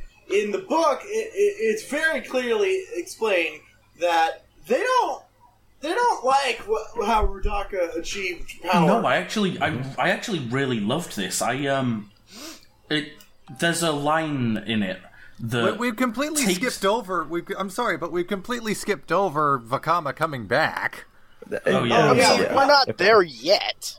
No, we're not. We're talking about when the Vizorok were freed. I'm just saying that particular part was right here at this moment. Yeah, the bit about Rudaka is here. So yeah. Anyway, Matau and Vakama. Yeah. So anyway, Matau, when the other Hordika were doing the thing, they were just like, okay, Matau's gone now. Bye. Where are you going? I don't know. Four and use our weapon to fly. Wind fly. We can do that now. Yes. Yeah. So earlier on in the book, in like the last episode or whatever, they did this thing where they grabbed onto their Rotuka spinners with their tools to like elementally charge them. But for some reason, in this scene and this scene alone, instead of doing that, when they grab onto the Rotuka spinners with their tools, they just fly with the spinners. Yeah, it's like Thor's hammer. The way Thor flies is he spins his hammer real fast, and then he grabs onto it, and then he throws it, but he grabs onto it again, and that somehow makes him fly. Well, I mean, he's grabbing onto the strap and being pulled by it. Yeah, that doesn't make it... How? It's really dumb. If you throw something and then you grab it in the air, it stops. Oh yeah, I like the line, you wanted down, you got down. Matau, he's flying up, he grabs Vakama on the way, yeets him straight up to the atrium on the top of the Colosseum. And and then they have a little heart-to-heart, and also a fist-to-face, because they don't like each other very much. I was going to say, that's one way to put it. This is a very good fight scene. I have in my notes here, suddenly Revenge of the Sith. Also, when the Toa Hordika enter the Colosseum, they suddenly realize they have shotgun arms. Oh, yeah, that was a thing. I actually referenced that yesterday. I was trying to do the Ghostbusters reference when they were posting out there. Because that's exactly what it was. It's like, you got your stick? Holding it. Yep. And I also want to point out that when Vakama launches Matau off the fucking building, he goes flying out into space, and yet somehow catches the building in the next camera cut. Like, what? Yeah. And of course, the building you see in the exact next cut, the camera or the building it goes up on a descending angle, so it's angled upwards as you get higher. So he would have been further away from the building when he got launched off. Mm-hmm. The logistics of the scene don't really work that well. I wish I could explain very quickly what architecture is, but... this scene again, body parts everywhere. Yeah, Vizrak body parts everywhere. Everywhere. All over the floor. All over the place. It's like Bionicle Heroes up in this bitch.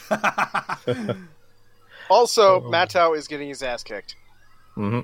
Yep, totally. But Matau is absolutely on the losing side of this battle. Partly because Vakama's really given into his Hordika side, so he's just going savage. Eventually, Vakama has Matau on the ropes, almost literally, in that he's hanging off the edge of the building. And then Mattel apologizes, and then Vakama's all like, "Oh wait, I'm a dick." Yeah, I forgot I was supposed to be a good guy. Thanks for reminding me. I think we just kind of breeze past how... Okay, so in the book, Vakama did a whole bunch of shit that led to this horrible situation they're in. He fucked up a lot, and then they got Hordika did it. He did nothing in the movie. Literally nothing in the movie. They got ambushed out of nowhere as soon as they set foot in the city. He did nothing wrong. No, it's even funnier because he says, "Come on, we've got the Matora to go rescue." 2 seconds later, one step, and he gets immediately shot. Yeah, but Mattel is still mad as hell at him, and most of the other ones, I think, are mad at him. They don't really get a lot of characterization. We followed you, and you got us captured, and this, and it's like, you literally didn't even step foot into the city yet. He just makes one bad decision after another in the book that leads them to the plot, but in the movie, he literally does nothing, and bad happen, and they get mad at him. Yeah. So, in the movie, it's kind of the reverse. It's like they all get mad at him, so then he storms off and goes to be a bad guy. Whereas in the book, it's like he's already doing bad stuff, and that's why they hate him. Basically, Mattel apologizes to him for being an asshole. And then Matau says, "Brother, help me," and Vakama says, "Long live the king." Oh, God. Yeah. Oh, yeah, no. It's actually... No, we're not going on the Lion King tangent. Go away. The king is dead. Long live the king. The history of monarchies apparently are canon to Bionicle.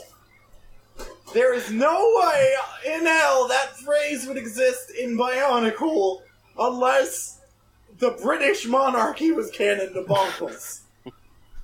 Sure. Or she just invented it. Yeah, could be that. Okay. So, anyway, sure. I'm sorry. I'm getting sick and tired of 2005. We gotta finish this up. Yeah, we gotta get to the good part of 2005. Come on. Yes. Okay. I will say though, it's funny. Yes, Josie, come on. I have literally one note about this movie, and I have yet to be able to read it. All right, we will get there. I will say the book did a hell of a better job right now of trying to show the internal struggle Vakama's going through. Yes. Which is like, at some point, he's ready to kill Matau, and he's like, wait a minute, that's not right. Why would killing Matau help the Matoran? Yep. He's got the little angels on his shoulders of, the good little angel Likan and the bad one Rudaka. And he's having an internal conflict. It's real cool. Also, I love this part where Matau keeps talking and he just says, Matsui, why won't he just shut up? Yeah. What we're all thinking, I'm sure.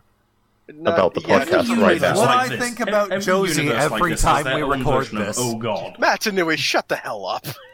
What was that, Levi? You're the funny one here.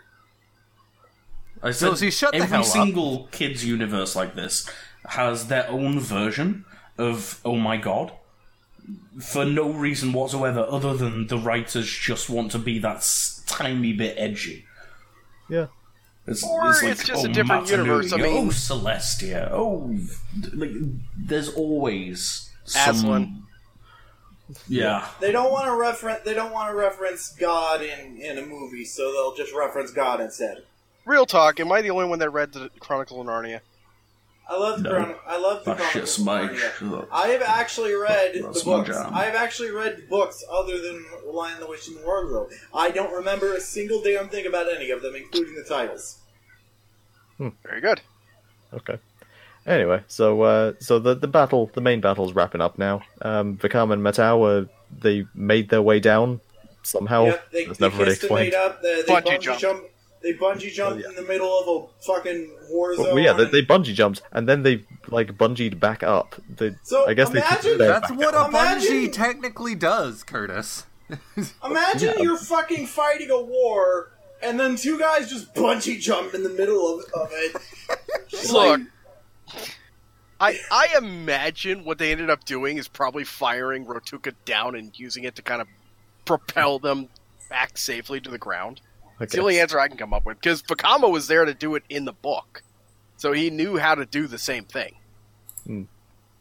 So as long as they're following it and they're just kind of dragging it so that it aims its trajectory. I'm not saying it's easy, but they could have also just climbed down webs. The possibilities are endless. Or given how the movie portrays it, they could have just cut the bungee rope when they were 2 inches off the ground. Or here's the last part. Vakama currently has control all over the Viscerock. He could have just grabbed Matau by the neck, dragged him past all the Viscerock in the Coliseum and said, "Don't worry, he's with me." Yeah. And just gone down the elevator. How was he going to do that if he was falling? The bungee cord. He went back up. Yeah, that's because they couldn't control that. He could just scream, "Hey, bitches, your guy is falling. Fix it." So bungee cords don't actually bounce back up quite as high as the point where you jumped off. So did he, did they bounce down to the ground, back up again, and then, get off at a lower floor? I mean, it was never explicitly shown how much higher they went back up. Viscerock webs are just more elastic than bungee cords. Oh yeah, they're so elastic they break the laws of physics. Yes. A lot of this would have been solved had they tried to leave a moral gray area of will Vakama save Matau or not, and then cut to the Toa getting decimated a little bit, and then in comes Matau being boot kicked over to the floor, and Vakama's just standing there. For a split second, when you said moral gray area, I thought you were about to say moral gray area of bungee cord elasticity. I don't know about those bungee cords, man. If only they left it morally gray whether the bungee cord was stretchy enough. I am done with the movie. Okay. I'm getting tired of this. We need to kill Rudaka. Yeah, so they all kiss and make up, and they shoot Rudaka, and it turns out that's a bad thing. Yes. Yeah, this Vakama tells all the Viscerock to go away. This scene has two of the greatest lines in the entire fucking books, at least so far. I laughed far too hard at "Alright, who quick launched the tickle spinners?" And when Vakama tells all the Viscerock that they're free, there's a really good line that, in my opinion, takes the Viscerock just through this line from being your regular, average sort of robotic horde type. Who is fucking around? Who's fucking around with a lighter or something? Oh, that was me earlier. Yeah, sorry. But yeah, it takes them from just this generic Borg-style horde into it gives them a little bit of character. Yeah. After the death of their king, who's been their king for so long, the line is, ordinarily, even the orders of their commander could not make them turn on their leader, but too many of them had seen Rudaka lure Sidorak to his death, and betrayal could not, must not be rewarded with loyalty. And I love that, because, loyalty is supposed to be their whole thing, just undying loyalty to the leader, no matter what. And since Sidorak's the one that put Vakama in charge... Yeah, but this shows that they actually, even though they feared him, they actually had some amount of true loyalty to Sidorak. Yeah. As incoherent as this whole year has been, I think the Viscerock, as a villain army, have all been characterized very well. Every line. Okay, seriously, what is that background noise? What's going on? Oh, that's my dog scratching the sofa. Sorry. I love your dog. What's his name? She's a very good girl. She's called Soraya. Hooray! I also have a girl. Her name is Deja. She's adorable. I live in an apartment. Do you have a boy called Vu? No, and that's your next one. No, that's her middle name. We just call her Deja Vu whenever we're mad at her. Ah, I see. Liam, you should get a dog. Yeah. In fact, my poor little Deja is currently outside barking at whatever moves right now. Anyway, so they all shoot Rudaka, and it turns out Rudaka has a magic dildo she made out of her god boyfriend, and that... Yeah, the movie makes this weird. So, like, at the start of the movie, it shows her scratching, like, a piece off of Makuta's prison, yeah. Makuta's prison, If she can just do that with her bare nails, couldn't she free him within, like, a few hours, just scratching away? The book specifically mentioned that and pointed out that she had actually injured herself doing that. Yeah, like doing that much was enough to be painful. Right, because in the movie, she just saunters off like it's nothing, just no big deal. Right. Also, in the books, it's made explicitly clear that the chunk of the prison that she has in her tits the whole movie is the Makuta stone from the sand puppet, from the hand puppet sand circle tails. Yeah. But in the movie, it looks more like a dildo. I should also clarify, when Greg was asked questions about Rudaka the first time, back in early 2005, he wouldn't answer very much, only that, quote, she had a really cool rock. And that's all he said. Yeah. Yeah. I mean, he's not wrong. I mean, it makes her apparently immune to elemental energies, because the Toa shoot her, and that's why Mado says, okay, who fired the tickle spinner? Because she just starts laughing. Like, 5 Toa just shot discs at her, and like, she's like, haha, I wanted you to do that. I figured she was just that powerful. Like, I personally always envision it like either one, the essence of Makuta was protecting her, or 2, maybe her race is just immune to certain. I mean, especially with what we read coming up, like with between her and the shadowed one. Yeah, that. Like, she just seems to have a shitload of random powers. Just whatever they thought upon that day, they'd give her. Totally. It doesn't seem outside of her character whatsoever for her to just be able to tank that. Yeah, it's possible she's just immune to Rotuka powers. That could be another possibility. And there is a line from Sidorak. Sidorak explains why he wants her lands. Like, the people from her lands are supposed to have some special power that's not explained yet, I think. One of them is that Rudaka could just mutate people by herself. Like, she doesn't even need... Like, the Vizarok have to cocoon you into a thing and mutate you. She can just do it. Yeah. Right. Sidorak doesn't seem to be able to do that, so that's it's not something that you could just cure like a poison. It's literally just... I even get the impression that she's just straight up a student of Makuta. Like, some of the magic that she's shown using does remind me of the shit that he can do. I mean, it literally says at some point she has, like, shadow beams or whatever. Yeah, I think the book said that she got her power. She didn't have shadow powers until she hung out with Makuta, and now she does. So that purple laser she shoots at Kitangu that nearly kills him. That was Makuta power. That's Makuta power.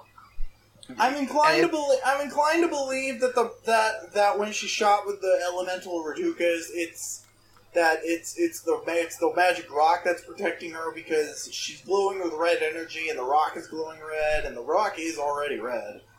Yeah, right. That's true. Anyway, can we get out of this book? Yes. Okay. Anyway, Akama shoots the last Raduka at her. The stone absorbs all the elemental power, frees Makuta, and kills Rudaka. Josie, stop interrupting people. Yeah. Anyway, and then the movie's basically over. Kitongu heals everyone. Even though they probably for some reason, even though they've been searching for him for literally thousands of years. They don't really. Maybe later. Wink. They're cool. They don't really care anymore. Yeah. Sure. Whatever. They've made peace with the beast within, or whatever it was they said. I mean, they're not Hordika. But it's the same thing that happened to them. So There's okay. I'll let it go for now, but just know I could have gone into a 4-minute rant about that one alone. Okay. Anyway, but yeah, okay. So the Toa they load all the Matoran into the airships that they made over the course of the last book, and then they just go. Turns out Makuta's gone. Well, I guess we'll see him again soon. but at least the aftershocks from those earthquakes made the tunnels bigger, so we can get the airships up now. I hate coincidences like that. Yeah. You can tell Greg just got to this point in the book, and it's out of Metro Nui. Aftershocks, big tunnels. It was a bioquake, guys. Sure. And now it's time for Boba Fett, a Star Wars story. Yep. Guys who used to work for Satan, and then they got turned into goblins. Yep. That's kind of what happened. Okay, yeah, sorry. What are you going on about? I am extremely tired right now. Chapter 50, I think, is what we're going on today. Yes, Chapter 50. This is the bit where it goes into the Toahaga's backstory. It's just a recap of the stuff that was shown in the comics, so we don't actually need to talk about it much, but... Well, this is technically Lacan and Nadiki right here. Yeah, no, that's Chapter 51. Yeah, we're in Chapter 50. No, Chapter 50 is the recap of the Rahaga stuff. Chapter 51 is Birth of a Dark Hunter. Well, I don't have any notes about that one. I'm reading the complete edition. Are you? Yeah, I don't have any of the Haga shit in here. I read the Haga shit, and I agree that it's superfluous, because we already saw it in the comics, but I was actually referring to Nadiki when I said Boba Fett. Yeah. Okay. Well, yeah, anyway. I also want to point out, from this story that this is the first proof we get that tree speak is a Le Metru dialect only. Right? Oh yeah, that was a thing. Because Nadiki doesn't speak it, and he's from another land. So we got some backstory on Toa Nadiki, who was formerly Toa that worked with Lekon, who was afraid of spiders. Yep. He really hates insects. I sure hope that isn't foreshadowing to a cruel twist of fate. He really hates insects. Glad I never have to be one. Mm-hmm. So yeah, Lekon and Nadiki are literally Thor and Loki. That's their entire dynamic, right down to the color schemes. So anyway, the Mafia showed up, and apparently Greg's one of Greg's favorite characters. One of my favorite characters too. So we agree on that. Doesn't have a canon design, surprisingly. Yeah, the Lariska, of course. Oh, yeah. Lariska is a very. How can I best put this? Lariska is one of those characters that I think, when Greg was presented with the idea of not having to base it on a set or anything like that, he could just go to town. Yeah. There's no reason for it. But there was no reason that Lariska couldn't have a set. Oh, absolutely. Lariska could have been easily a set. Oh, yeah. If they would just name one after her. Yep. But yeah. Who is Lariska? Why, she's a Dark Hunter.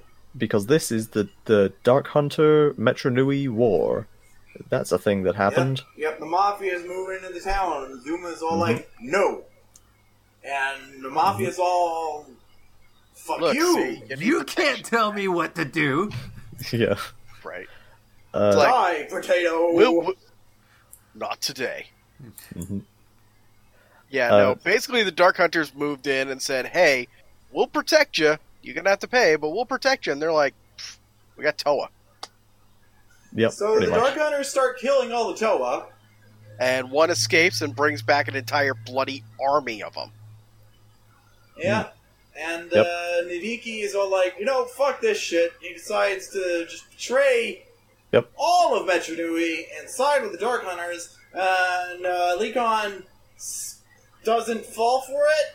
The Lekon double betrayed. Or like he like, oh, you betrayed us. Well, guess what? We knew you were going to betray us, so we surrounded your army with an army of our own. It's like, you're surrounded. We're surrounded. No, you're surrounded. Oh yeah? Well, you were going to betray me.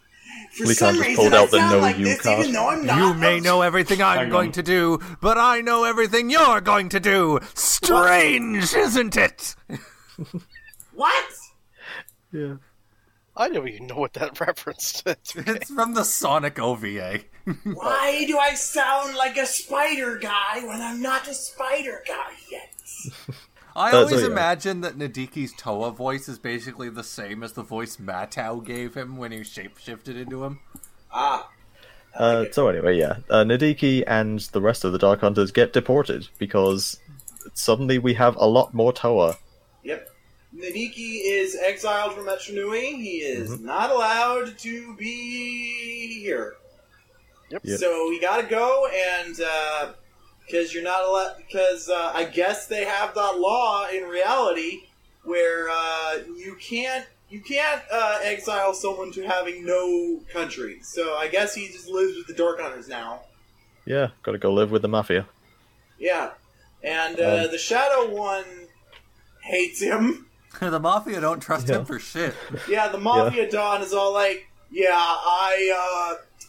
we don't typically hire people who betray all of their friends. I'm only having you here because it's the law that you can't, go hang out with a dumb guy. Yeah, the Shadowed One is really, he's really up on that honor among thieves stuff. Yeah. Nadiki, not so much. Yeah, so, he punishes Nadiki by basically making him a teacher, and he has to tutor this one big dumb idiot who is, like, the worst mafioso ever. Oh, I and is fucking also- love Cracker.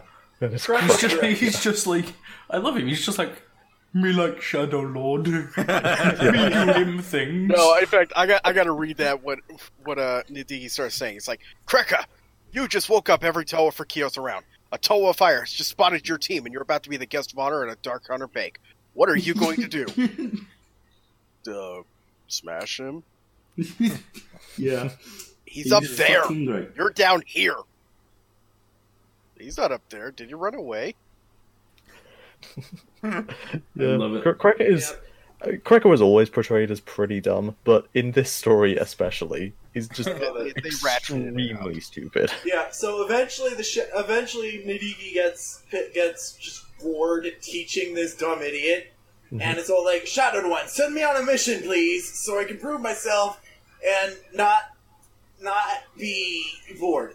And the Shadowed One's all like, well, I could send you on this really valuable mission to foreshadow the next year storyline, but I'm gonna send you on this mission and also make you bring along your dumb guy that you don't like. Mm-hmm. Yeah. So basically, Nadiki, like, he's super bored, he wants to go on the mission, but he doesn't want to go on the mission with Kreka. Mhm. So the Shadow One send them on the mission with Kreka. And now they're buddy cops. Yay! This can't possibly be as important a mission as he probably thinks it is, because the Shadow One is sending him with Kreka, like, as punishment. Just like, Oh yeah. This is a pretty low priority mission. I can totally burn it to split my insubordinate. Yeah, this is literally just the Shadowed One saying, "Hey, go babysit Cracker for a bit." Hey, go babysit Kreka. Go steal me some of the guns from the next year's storyline. Oh no, Sure. you can't call them guns. They're launchers. This is a kids show. Yeah, no one knows what they launch yet. Bullets.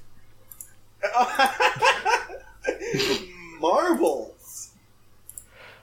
I just imagine like Also- a slingshot now, but you just put bullets in it. So now they are headed towards the location, Mhm. and Nadiki's like, so, what is the plan? Tell me the plan again. We get there, I keep quiet and try to look scary. When we find the spot, I smash open the gate, you go inside, I stay outside. Why? Because you said so. But you said so. Yeah, so the Shadow One specifically told Kreka not to let Nadiki out of his sight, because it turns out, plot twist, Kreka is the one babysitting Nadiki. Right. More to the point, I need to point out something here. Despite being a dirty traitor, he still sticks to the Toa code. No one gets hurt. Yeah. And so he's perfectly fine with stealing. He's perfectly fine with betraying, but hurting somebody. It's because he still, at this point, wants to be a hero. Like, he states that. He wants to go back and become a Toa again. He wants to get out of that mafia life. You want to ditch the Dark Hunters and go to another island that has never heard of him and just pretend to be a hero for a bit. He still sucks at it. He steals 3 of the guns. Can I just point out before we get to this part? Before we get to this part, I just want to say, when they're infiltrating the place, they're climbing up the wall, and Nadiki says, "Cracker, can't you fly?" And Cracker's like, "Oh, yeah, I forgot." Yeah, it's, I like how specifically it explains like how he's climbing up the wall as well. Like, he's just so ridiculously strong. He just inserts his fingers like it's no big deal. How does one forget that they can... How does one forget the ability to fly? When you're Cracker. I love this part. If I pushed him right off this cliff, no one would ever know. Implying that Cracker would forget he can fly again, and then fall to his death. And I would too, except the Shadow One said I'm responsible for his well-being. But anyway, so Nadiki's trying to steal these... he's trying to steal one of the launchers, keep it for himself for later. Yeah, and, he's actually going to steal all 3 of them, but he's buried 2 of them in the ground. Because apparently the floor of this building is dirt. Sure. I guess. But anyway, Cracker catches him in the axe. Cracker catches him and is all like, "Why are you doing that? You wanted all 3." And then Nadiki's all like, "No, I thought I would just take 2 of them." And then Cracker's all like, "No, I am responsible for your well-being." Shadowed One says no. Literally. I love innocent villains who, don't know what they're doing. They're just doing it out of loyalty for someone. It's like Cracker could be just stomping his foot, causing a bioquake out of nowhere, just as a temper tantrum, and it's like, why are you even doing that? Yeah, so eventually Nadiki stops, and it's just like, okay, fine, you can have all 3 of the guns. But just because you asked so nicely. Yeah. But Cracker ends up telling the Shadowed One anyway, because that's what he was told to do. And then Rudaka shows up! Yeah, then Rudaka shows up, for some reason, looking to work with the Dark Hunters on something. And Nadiki calls her ugly! Yep.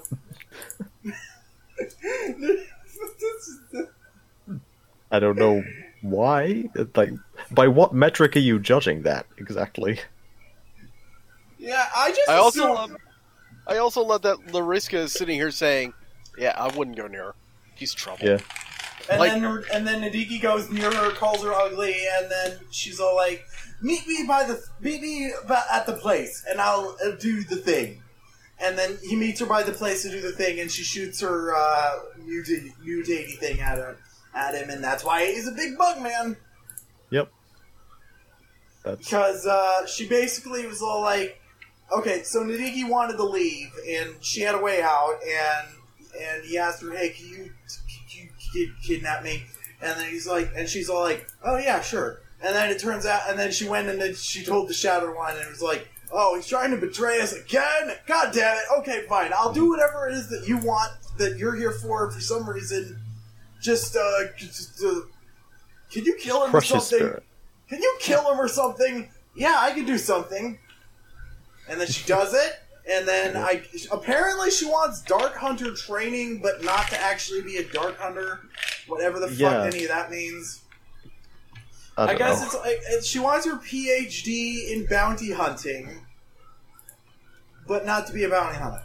Well, I mean, she's trained under Makuta, assumably, so, I think she's just collecting power at this point. Yeah. Except she specifically says she wants the training, which it's like going. She wants the training, but she doesn't actually want to be a Dark Hunter. Yeah, it's like I'm here to do this stuff. I'm here to learn how you do things, but at the same time, I'm my own independent Rudaka. It's like going earlier during the. Sorry, go on. it's like going to college to collect doctorates for careers you have no interest in. You just want to collect it.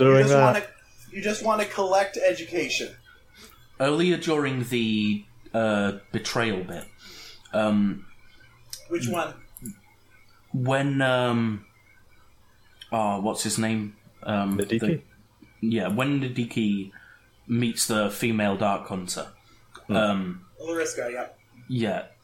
She's shown to have, like, maybe not specifically invisibility, maybe just blending in with shadows and shit, but I assume that's the kind of power that ninjas Rudaka is after. Like, she's got raw strength.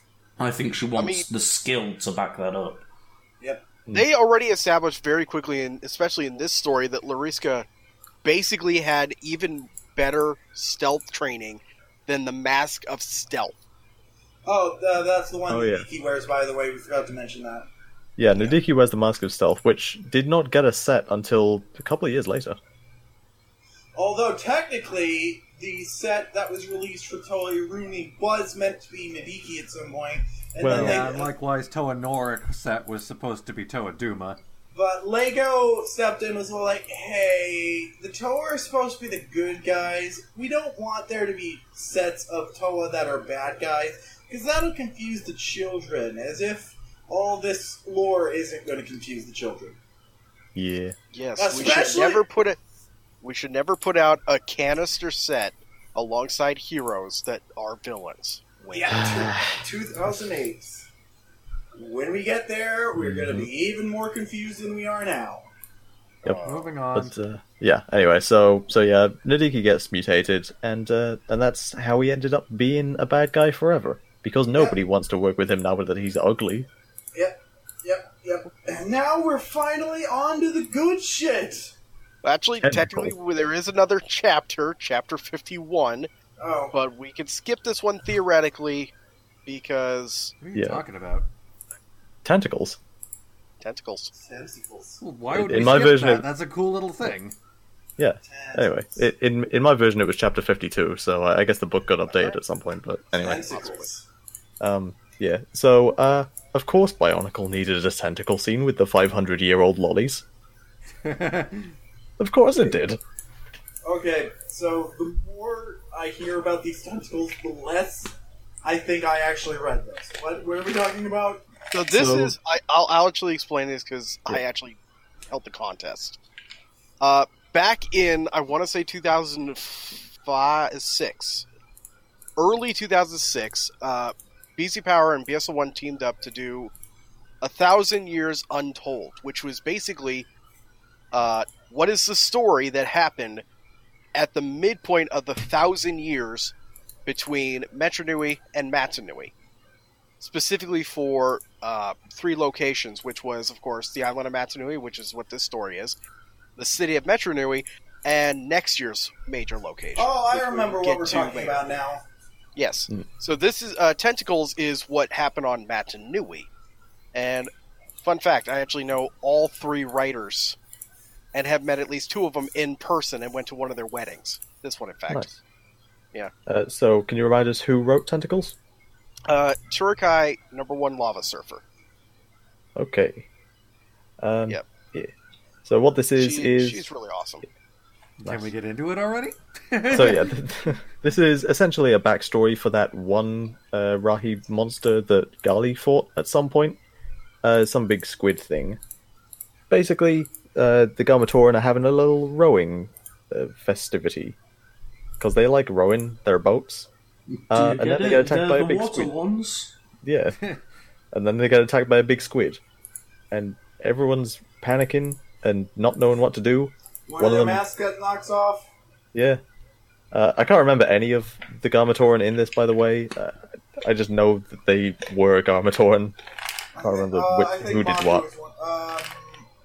No, not Maku. Maku's there. Yeah, Maku's there, so is Marka and Amaya, I think.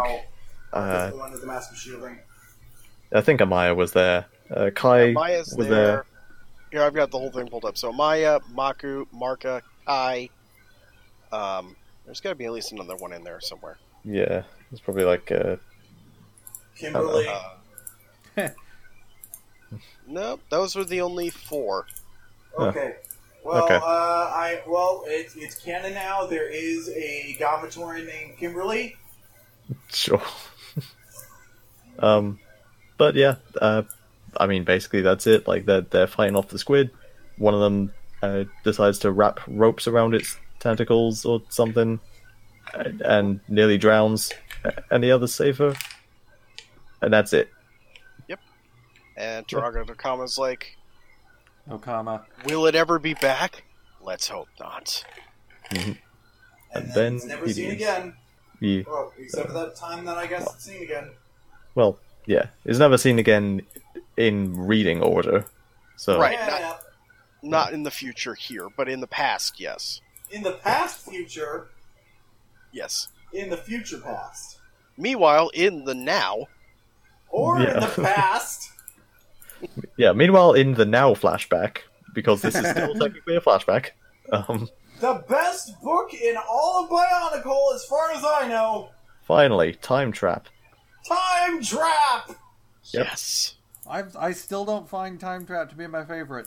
I Yeah, it's very hate good, but it's not my you favorite. so much! I don't understand why you're making it out as such a big deal. Like, I like It- Maze of it was Shadows alright. and Voyage of Fear more. Okay. Your OC I'll- is based around the Mask of Time! I'm going to say this only once. This is the book, in my opinion, that showed me that Greg, when he puts his mind to it, can actually give a shit. Yes. More to point, it is also the first time in Bionicle history that I am aware of that they didn't have to focus on selling us a toy. And that's what made the story work. Yep. Yeah. None May not be of the only example, but this is the first example that I'm aware of. Yep, none of the characters introduced in Time Trap were made into individual toys. They were sold. There were limited edition sets of the. Limited edition, it was just combiners. Yeah, Yeah, they're all combiners. So technically they are trying to sell you on the set. But They are trying to sell you. On they're the not set. trying to advertise a new wave. It's not like we introduced next year's Exactly. villain in this book. Yeah, Exactly. yeah. We introduced next year's gimmick in the chapter with the Diki. This one, not a tie-in, not a toy. Yep. Why were you Yeah. trying to do some accent there? I don't know, Liam. Shut the fuck up, you fucking. Why'd you fucking make me? Don't think Time Trap is the best one. Don't make me get a Eat hammer. dick. I would Hey, love to eat a dick, Liam. Anyway, Time Did you Trap. just hook up while I wasn't looking? Anyway, so apparently, Vakama never told the Toa about the best book for some reason. Mm-hmm. I guess they just didn't ask how he got the Mask of Time back from the ocean he dropped it in. Well, they say, like, he says that he just found it. Like, it was no big deal. So, Alright, well, yeah. yeah. So, I mean, technically, was the case. There was just a whole lot of extra stuff in there also. yeah, so the Toa are on their way back to the new island, and Vakama says, I have to go back for the Mask of Time that I dropped in the ocean. Yep. And they're all, and the other ones, it's either Onawa or Matau, I forget. They're all It's like, Ottawa. why would you want to go back? Did you forget your favorite Kanoka disc? Technically, the Vahi was that, yes. Mm-hmm. And he's just like, you're good. I just want to quickly say, they specifically say on the airships they have 1,000 silver Matoran spheres, the whole population. It says, so they are confirmation that there were only 1,000 Matoran. Good. Except they don't have all 1,000, because 999. there's still one left. It's literally that one scene from Rayman 2 where the pirate guy eats that one lum. Yeah. So anyway, Vakama dives into the ocean, and the book says it's a perfect dive. Why does a Toa of Fire know how to do a perfect dive? Why did he even dive? Couldn't they have just, like, brought the airships down to sea level? You know, here's Why the does next he have to question you have to... dive? here's a real question you have to ask. You were just in a city full of mask making. Why didn't you go back for a mask of water breathing? Yeah. Yeah, that would have made...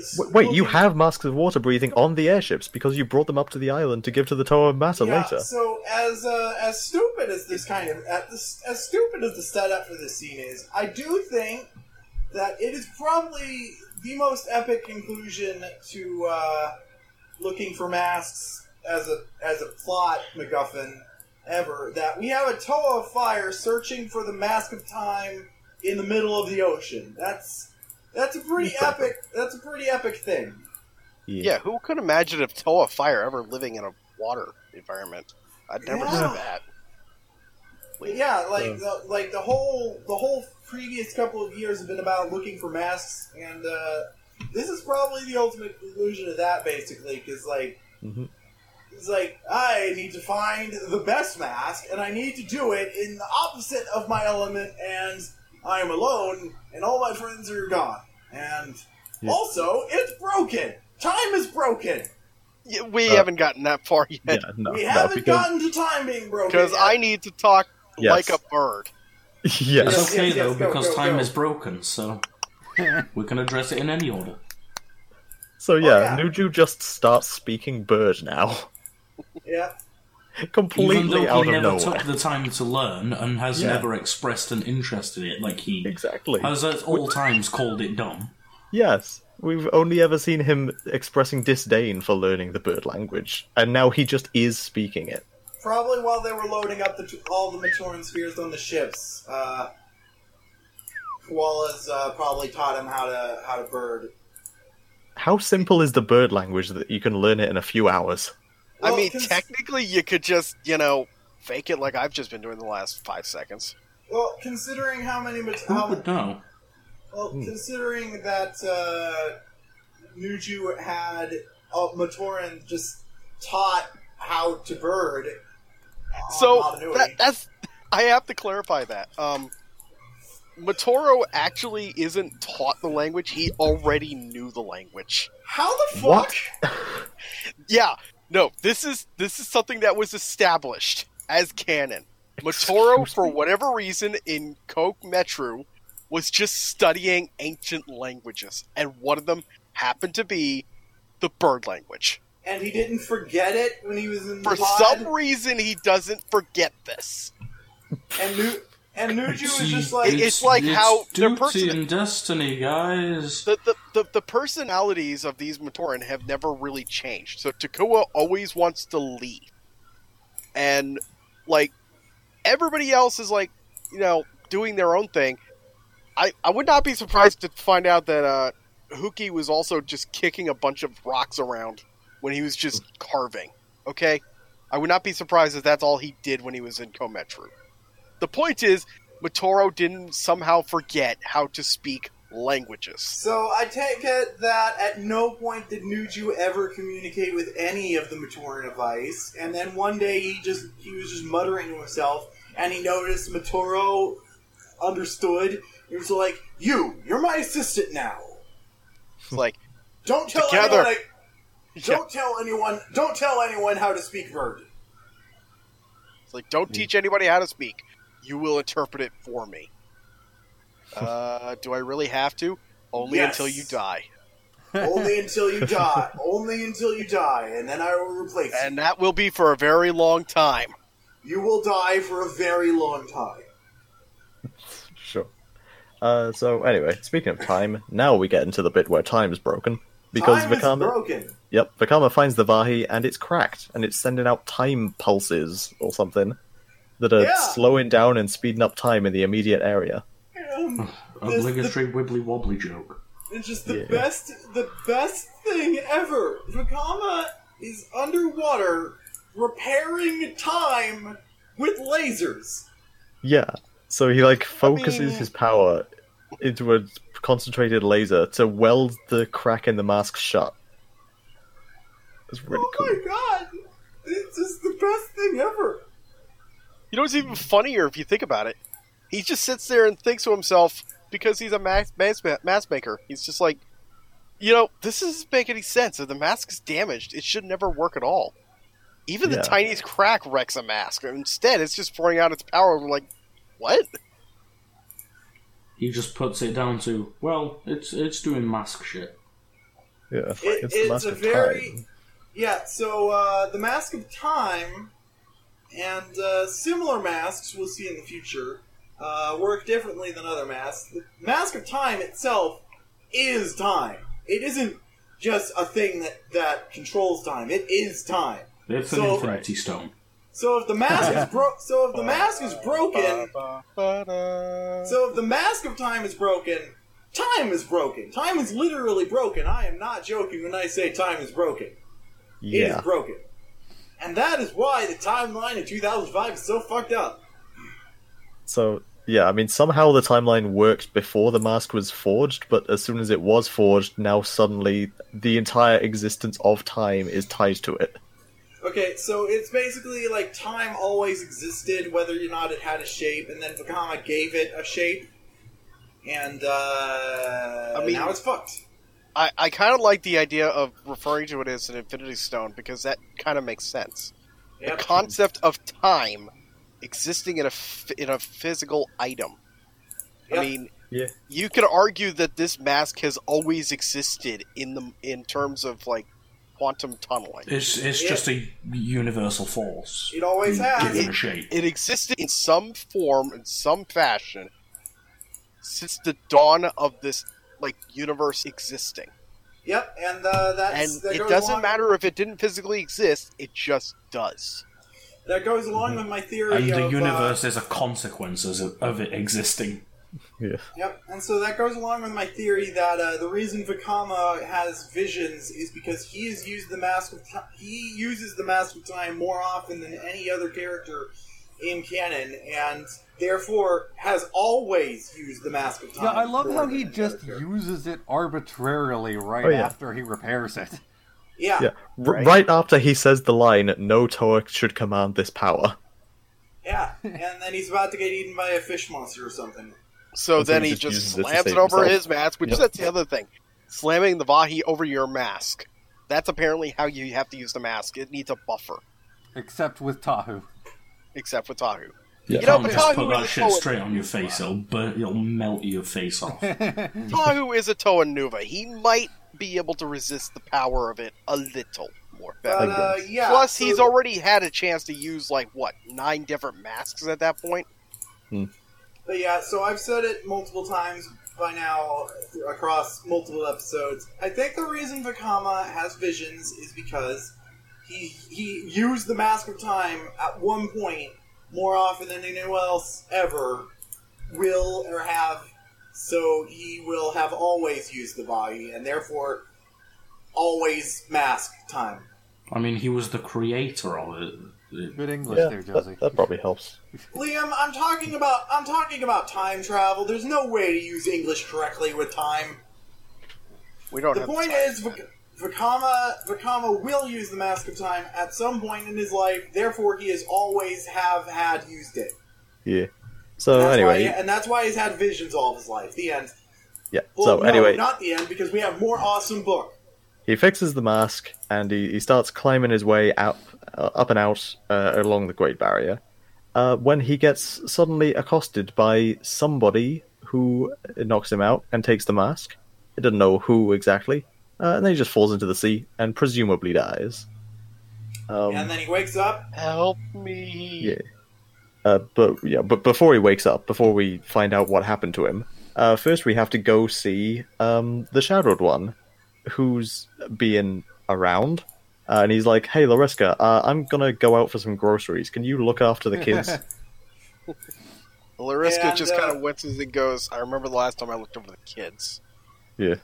I really like how apparently Lariska has ADHD or something and is always constantly moving, but the Shadow One is all like, I want you to talk to me and I want you to not do gymnastics and I want just you to sit still. Oh my god, I can't tell what the fuck you're saying. Stop drinking coffee. And it's fucking great. And he also tells it to go cut off Triglax's arm or something. Yeah. Don't know who Triglax is yet. No, he tells. She asks if she asks if he wants his arm cut off as part of the punishment, and he's like, no, we've cut off enough arms today. Oh yeah, that's a reference to Star Wars Episode 3, which released that year, in which many hands got cut off. Yeah, that's the Nice. reference to Episode 3, not Matau and fucking Vakama. There was a lot of references to Episode 3. There were many references to the Star Wars movie that came out that year, yes. Anyway, I need to bring this up real fast. When he's just sitting there, she's just doing somersaults and all in the air, and slicing off the heads of mannequins. Mm-hmm. And it's like, wait a minute, I thought you preferred live targets. And I love the answer is, I ran out of them. They're all stacked outside. Also, you're back to the unexpected. Yeah. And he's like, what, you're unable to carry out the mission? Well, you know better than that. And then she just sits there and looks, and it's like, so reporting, the Toa, dead. The Turaga, fled. The payment, in the vault. All of it. All of it?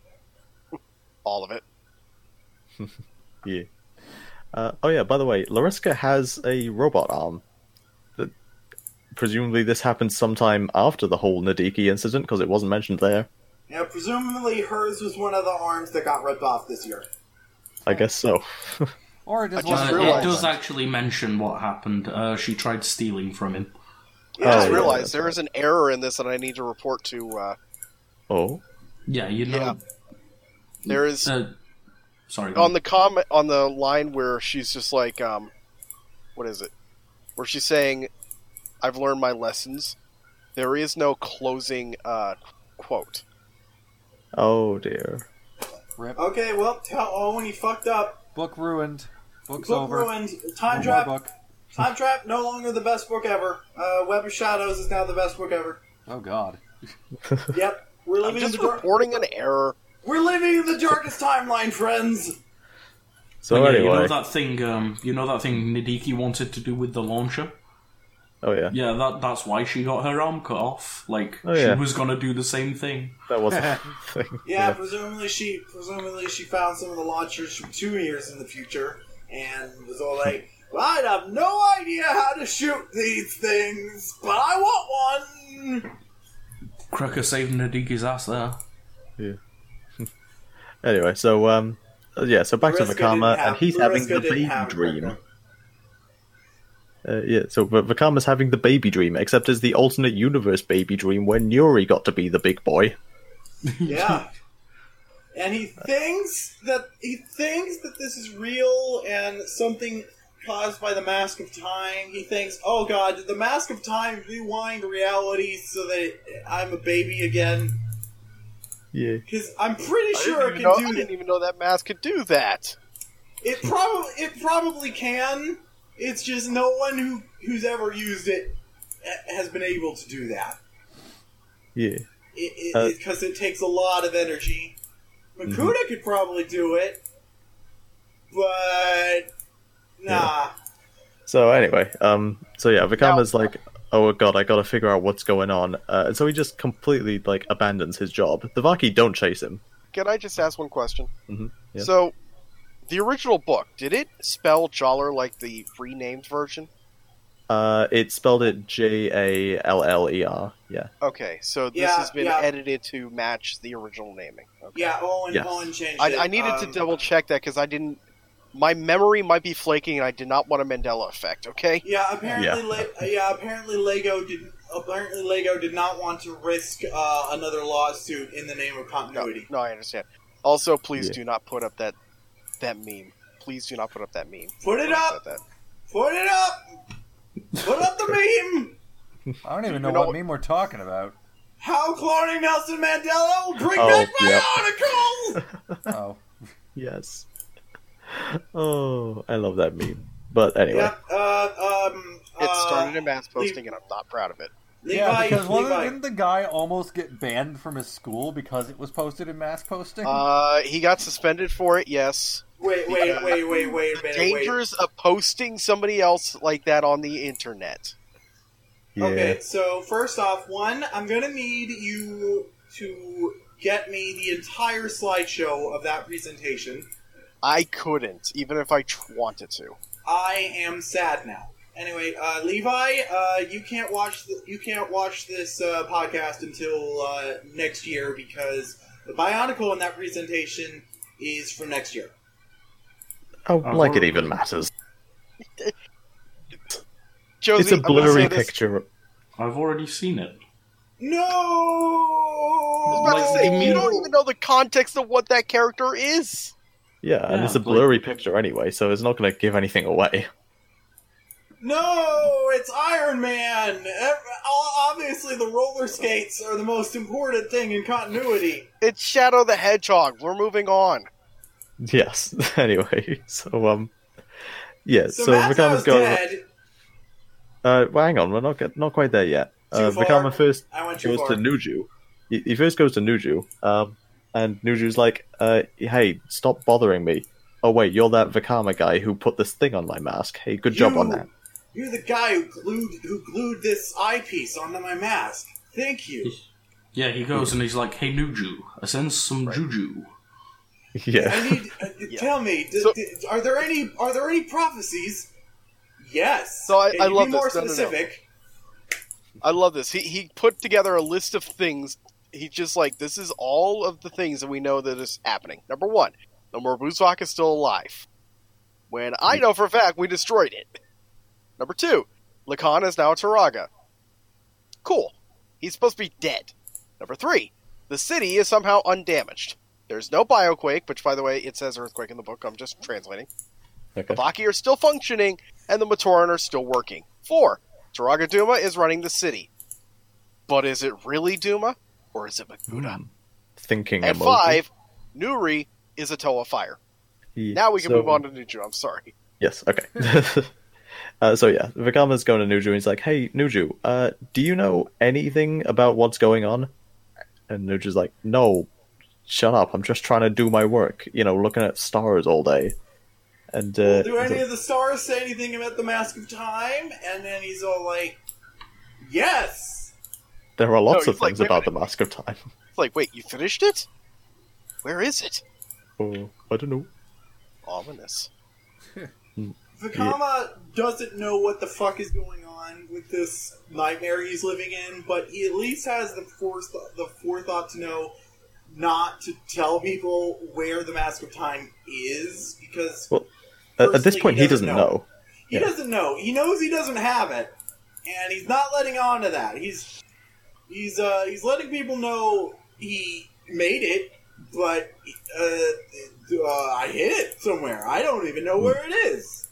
But I do like how, Nuju spends like 5 seconds talking to Vakama, and immediately the Vaki are like busting through the door. Like, get back to work. And then Nuju's all like, "No, please! This dumbass interrupted me! I was working! I'm a good boy!" Now that's what I call racism. Anyway, so Vakama's like, "Right, okay, let's try asking someone else who's smart. Nakama, you're cool." But Nakama's being told off by Toa Vizola, who's like, "Stop doing what you're doing." I forget what she was doing. And now the Sundari has become the Yandari. It's like, all research and experiments must be approved by a Toa. You know that's the law now. Yeah. She was specifically doing experiments into how to turn Matoran into Toa. Yeah, which is extremely illegal, because apparently in this version of Metro Nui, they don't want any more Toa. They have enough, and they don't want any more than that. Yeah, they have some serious gun control problems here. Yeah, and apparently, Oniwa got probed, and now he's walking around as a vegetable. And Mato's freaking dead. Mato's freaking dead, yeah. Yeah. And Vakama doesn't know that, so he's all like talking about talking to the other former Toa Metro, and Okama's all like, "Don't joke about that. You know what happened to Matau." And then he's Too all like, soon. "What?" And then she's all like, "Yeah, Matau fucking died." Everyone knows that. Everyone knows that, including me, who doesn't know who Matau even is. I like to think Makuta Nui couldn't make a realistic copy of Matau, like just one that's annoying enough to be believable. So he just said, "Fuck it, I'll just make some excuse." Oh yeah, he's dead. Oh yeah, so spoilers. Makuta is behind it all. Well, yeah, but hang on. So when Vakama's talking to Nokama, the way they interact, it implies that those two before they turned in. Yeah, they vaguely. Are you going to talk, Curtis? He cut out. Oh no! Is it Curtis's internet? I swear to God. Again? I swear to God, this one. If we have if we lose this, then all is lost.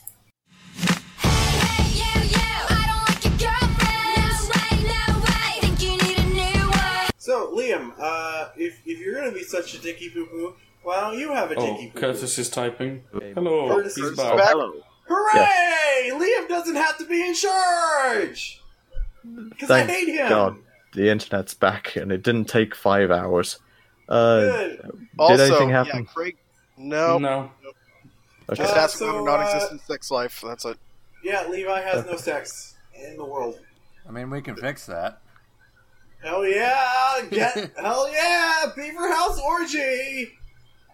Oh boy. I'm just not that into beavers. Okay, gathered friends orgy then. So anyway, yeah. Beaver House is the name of the YouTube channel. We last left off. Yeah, Nokama and Vakama. What were you saying about the two? Oh yeah, I was saying the way they interact in this whole scene, it implies that they have some history with each other, like they knew each other before they turned into Toa. But the way they were introduced in 2004, it was like they never met before at all. So I'm just wondering, how much history did they actually have? And how much of this is just Makuta's tricks? I choose to headcanon that Vakama knew shit was wrong as soon as Nokama started talking about this crap. And he didn't only figure it out when he made some bullshit up about hide and seek. Right. Like lose and seek. Like, as soon as Vakama starts talking to Nokama, and she's all like, "Oh, I remember you from all the times we played games together," and he's all like, "Wait, what? Okay, none of this is real." Like, hey, remember that game near the Great Furnace? Segregation here. My verisimilitude is broken. Hey, remember when we just did that thing by the thing over there with that thing? Oh yeah, I remember that. But sure that didn't happen. Meanwhile, in reality... Oh yeah, the Shadowed One and Sentrak are tailing these guys, and they're they see real confused about what's happening. Yeah, they see a Toa... Why is that... Yeah. So, they see Vakama, and the book doesn't say what they're seeing at the time. And you're not going to spoil it. No, I'm not. I am just going to say... They're confused as shit by what they're seeing. Like, okay, so clearly he's being mind fucked somehow. And what's happening here is he's not insane, and this is happening. What's happening is confusing as shit, and it's just hilarious. It's just hilarious. They're just like, what the fuck is he tripping on?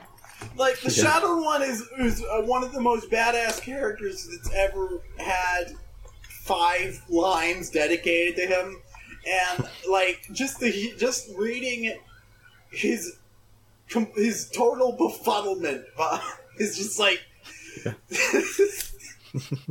Anyway, let's go to the Great Temple. Oh yeah. So quickly before we get there, the Shadowed One and Sentrak's actual proper introduction to Metro Nui in this scene. They're traveling through one of the Great Gates in the Great Barrier, and apparently Makuta ordered all of these gates to be closed, but Krekker just broke straight through one. Effective. Yeah, I mean, I imagine when he's flying, he would be pretty much a wrecking ball. So, and the he's probably been ordered not to fly.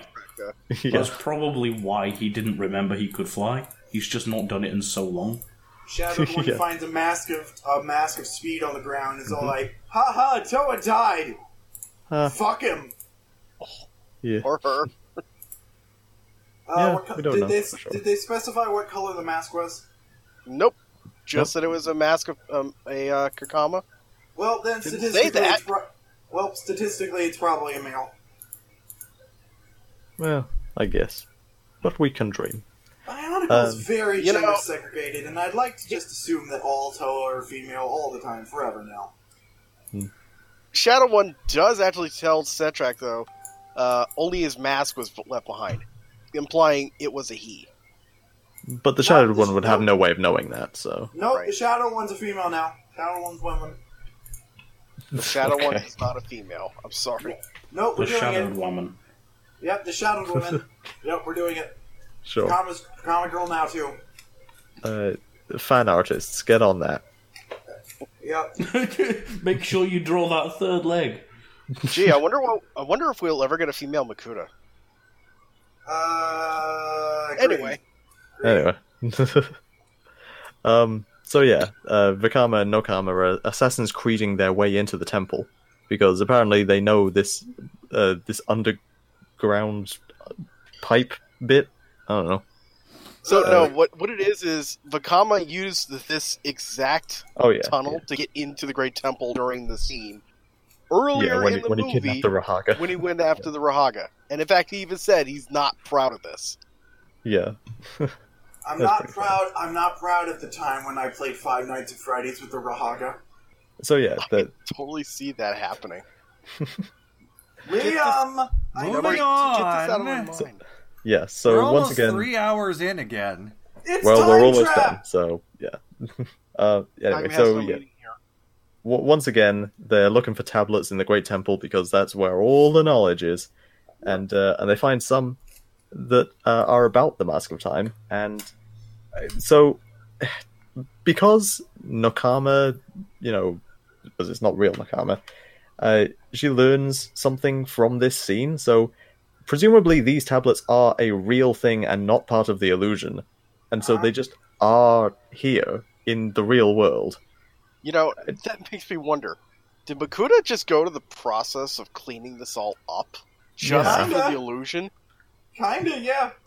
I imagine he went through a lot of prep time. He had a lot of prep time. He's like, I'm going to take Vakama, I'm going to resuscitate his wounds, I'm going to feed him soup, I am going to clean up Metro Nui all nice and pretty, and then I'm going to... Yeah. What is the next step of my plan? He wanted him to find the Mask of Time for him. Yeah. Right, yes, by the voices way... in my head. Yes, thank you, Nidiki. I'm very glad that you stopped screaming long enough to tell me what the next step of my plan was. Meanwhile, Voparak, a name that was listed on a tablet. Yes. With a picture. Yeah, Voporak, not to be confused with Roporak, which is one of the breeds of Vizorak. Or Vodorak, which is the Bionicle of War. Vortarak, I mean. I thought Votorak was another Vizorak. Okay, so the Rakshi of Hunger has the word Vor in its name. Oh, Vorak, yeah. Yeah, Vorak. That's what it is. Okay. I hate these names!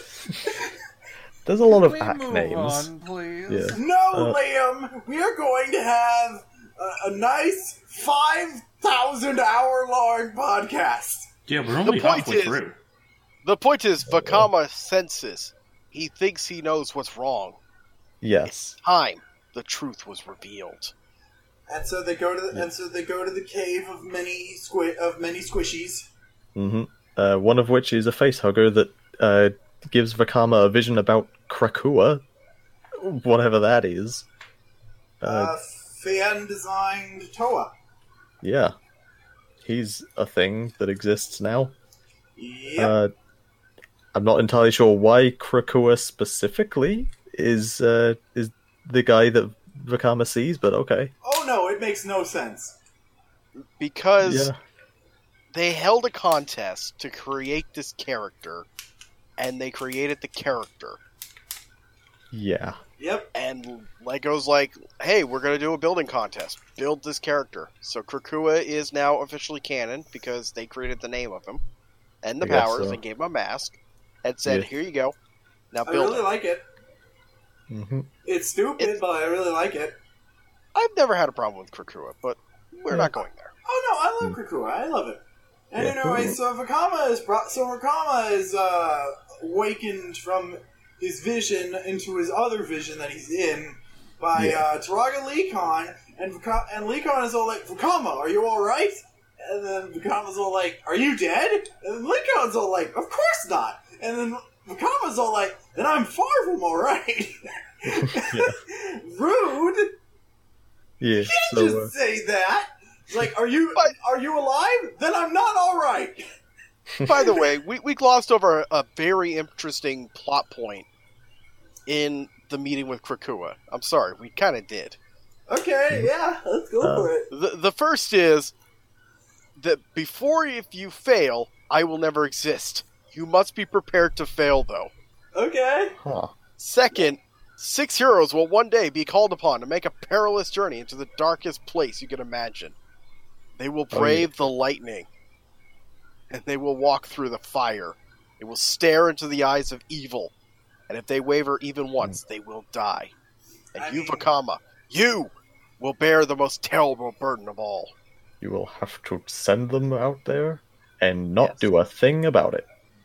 And knowing you can do nothing to help them, but wait. Yeah. And also there will be rap music.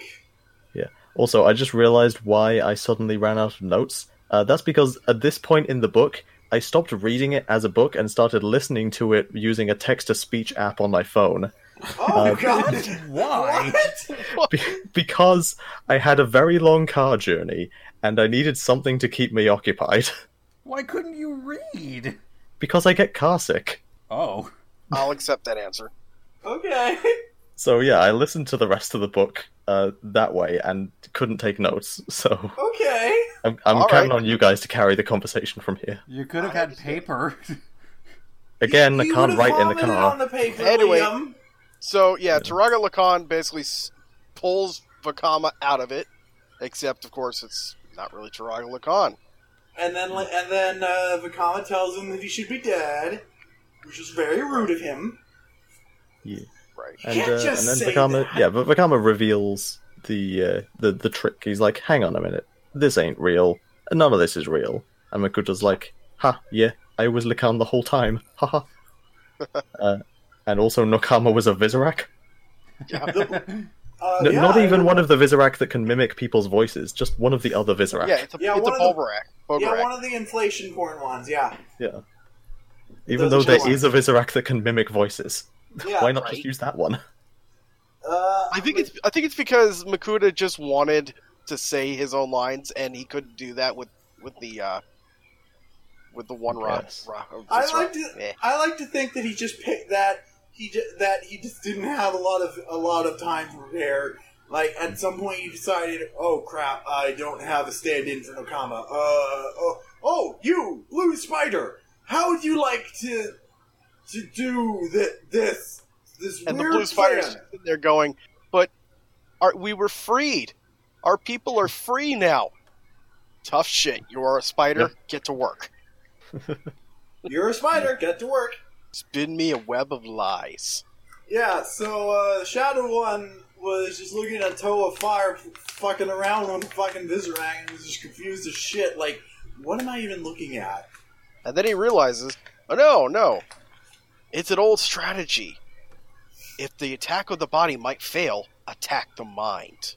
Yeah, so I guess at least to the Shattered One, this, whatever the fuck this is a common attack strategy. Yeah. Okay. It may not be common, but certainly an old strategy. I mean, yes, it's a pretty common strategy, actually, to try Meanwhile, and a feed giant misinformation to your enemy. It's Like, a very giant- common attack strategy to use spiders to make your enemies think their friends are alive. I mean, it's literally got the word spy in it. I don't know. Yeah. Anyway, so a giant-ass That's a combiner point comes you'll out of only ever nowhere. hear at 2 a.m. A giant-ass combiner comes out of nowhere, running towards the Shadow One with a Vahi in its mouth. Mm-hmm. That is how I've always pictured Voparak, is he's just chewing on the Vahi like a chew toy. He's like a doggy. The Shadow One's all like, yes, good doggy. Now I we're thought going to it go... was more like a cat. Like, he just wanders around completely sure It of doesn't himself. matter. Like, Just there's nothing you it can goes do to after fuck the with Vahi, me. and it's just like mine, and walks away. Yeah, so the Voprock is just this big guy that he made specifically to look for the Vahi and bring it to him. It's actually never implied that the Shadow One made him. But it is indeed Boparak was designed specifically to track down the Vahi. Yep. Doesn't say who made him. It's just that the Shadow One managed to convince him to be his pet. His dog. Yes.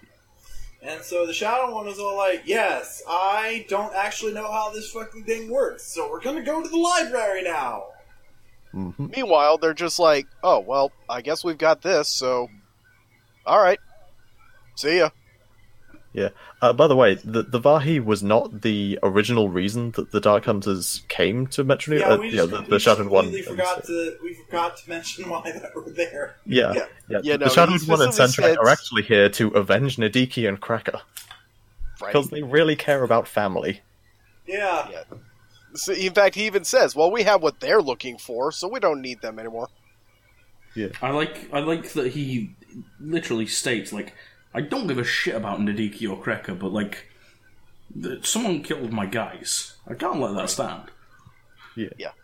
And then he just An completely example turns... must be made. Fuck as them, soon as you- but, like, even my shittest people, I'll fuck you up. And then he finds the Mask of Time and is all like, well, fuck that! I don't give a shit. Oh, wait. Oh, crap. We gotta stick around anyway, because I don't know how to work this thing. I need to find the instruction manual in the library. So I believe this is the point where Vakama and Makuta strike a truce. Is that right? Yes. Essentially, they are now talking to each other and be like, well, do you have the mask? I'm going to steal it from you. And he's like, well, I don't have it. It was stolen by that Voparak kid. Okay, well, I'm going to help you get it back, little Toa. Help me. First Makuta just sits there screaming. Just fury, rage coming out of him. And he just knocks Vakama back with basically an armored hand. And basically just... It says he Vakama got fucking bitch slapped into unconsciousness. Yeah. Basically, it says a shattering surge of dark energy blasts Vakama to oblivion. No, he just backhands him.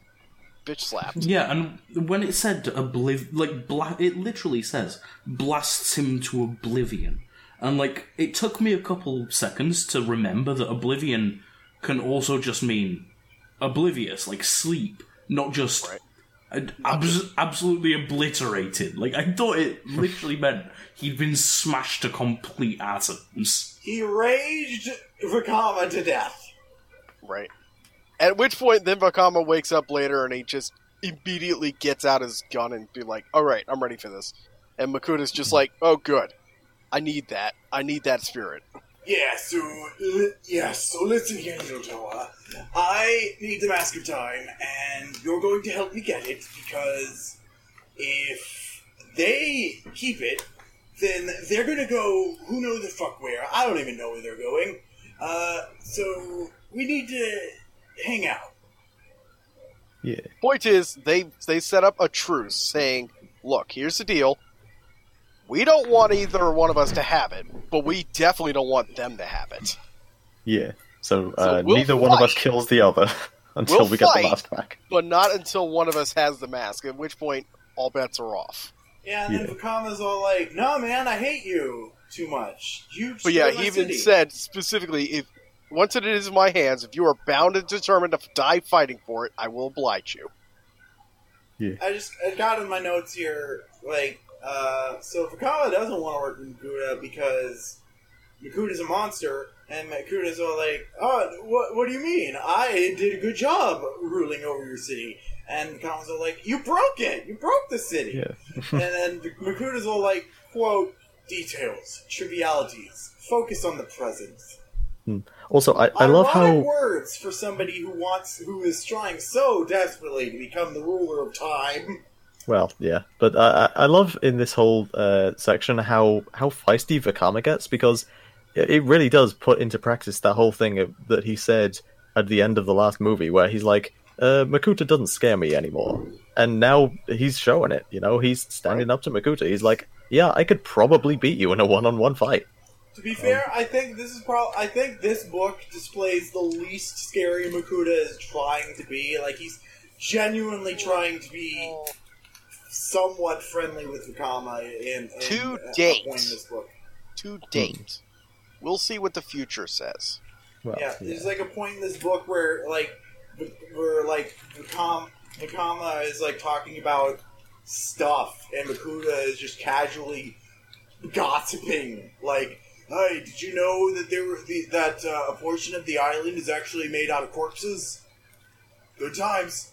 Anyway, so yeah, at which point they decided to attack Voparak because that's the thing that they decided to do. Vakama just wants to charge him, but Makuta's all like, hey, watch this. And then he throws a rock at him, and then it just disintegrates. Mm-hmm. Yeah. Yeah, so Makuta's all like, hey, watch this. And then he summons an army of Rakshi. Yeah. Which at this point nobody Witness knew where... the sons of Makuta. Up until this point, nobody knew where Rakshi came from. I said in a previous episode of this podcast, Makuta probably told the Toametsu himself, oh hey, the Rakshi come from me, I make them, they're my boys. And here he is, he fucking literally tells Vakama casually, because they're just hanging out, he's trying to be somewhat friendly, he's all like, hey, so the reason that all these Rakshi really kill themselves for me is because I made them, they come from me. I literally tear my dick off, and regrow it, and it becomes babies. Which is why you see it pulling out of my knee for some reason.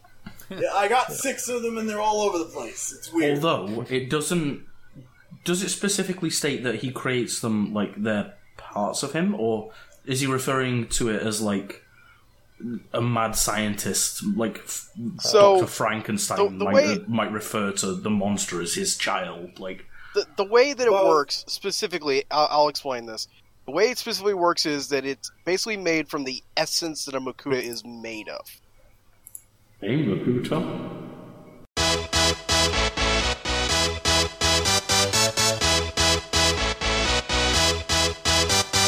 Hey, Makuta? Hey, Makuta? Y'all ready for this? It's hard to explain without going too far into the future story. So in the first movie, we do literally see him ripping worms out of himself and putting them in a thing. Yeah, and in this book, he does actually say, like, they are born from my flesh or something like that. Yeah, so. They are born of my darkness. Each one carries a part of me within their gleaming armor. They live and they die in my name. But also, he is like a mad scientist that experiments on animals in labs. So right, it is I both. Need to clarify, going back to like 2003, if you may not recall from the comic, but the Turaga have been catching these things for almost the exact 1,000 years that they were there. They have an entire. They've never once noticed a piece of Makuta's liver stuck in there. Everyone's got to have hobbies, right? Like they've dissected thousands of them. Just. No, never noticed. Right. But yeah, no. At which point, we're just watching a bunch of Rakshi just dying right in front of them. And Vakama just constantly. Vakama immediately just blue screens right then and there. It's like, what? Oh, right. What? If there's even a remote possibility that someone's listening to this podcast that hasn't read the book for some reason... So what the Voparak does is it makes time happen good. Basically, accelerated time is its defense. Anything that attacks it will be accelerated to the point of basically anything that dying. Comes near it. Like, just in a radius around it. Yeah, so the Voparak isn't just some hulking monster that was designed to retrieve the Mask of Time. The Voparak is, like, specifically designed, like, I guess if the Vahi happened to be broken like it was when Vakama found it, that the Voparak probably has, like, some sort of time power. The Voparak's got all sorts of time powers.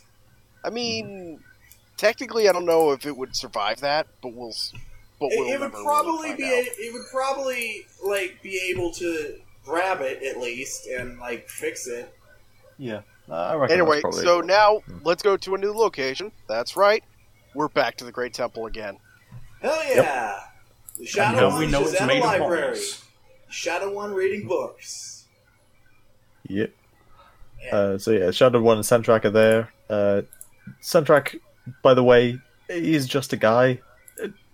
They never really say anything about him. He just is there. I read the wiki. He's he is really just a guy. I mean, he's just this guy, you know. No, seriously, he is just a guy. He has no personality, and it seems like that is his personality. It's not just bad writing. Like, he's just some super obedient guy. He's practically a literal robot, except he's not. He's just... But basically, in wrestling terms, he's a jobber. He's just there to hang out and do his job, and he doesn't want to make a big stink about it. Fair enough. And he doesn't want to make jokes or hang out, and he doesn't like any of this shit. And then Vakama shows up and is like, hey, look at me, I have a fire in my hat. Anyway, I don't want to lose track of this particular plot point. We need to go over one small bit. Makuta basically goes on to explain to Vakama why he is a Toa. And he explained... Yeah. Oh, yes. No, Makuta doesn't. It's, No. Makuta's It happens explaining. twice. One at a time. Makuta is explaining to Vakama that he saw into the stars and discovered that Nuri, Akmo, Visula, Tehuti, Orcam, and Eri are destined to be Toa. I think you mean Arye. Oh yeah, Arye. Arye and I don't care. I will read it how I read it when I was a child. I am a child in this book right now. Yeah, I know what you're getting at with this now, yeah. Arye. Yeah. So his thought process is not a particular hero group, but they're all weak-willed enough that they could have been molded by a strong leader like Toa Lacan. I chose the sixth most argumentative, strong-willed, stubborn Matoran I could think of, and I planted their names in Lacan's mind. He kind of had that backwards, but, that's the point. No, that's the point. He didn't want a group of Toa that could be led by somebody like Lacan to become strong, united under the three virtues thing. Yeah. So instead, he picked 6 Matoran who are like super argumentative with each other, butt heads all the time. Biggest assholes from each Metru.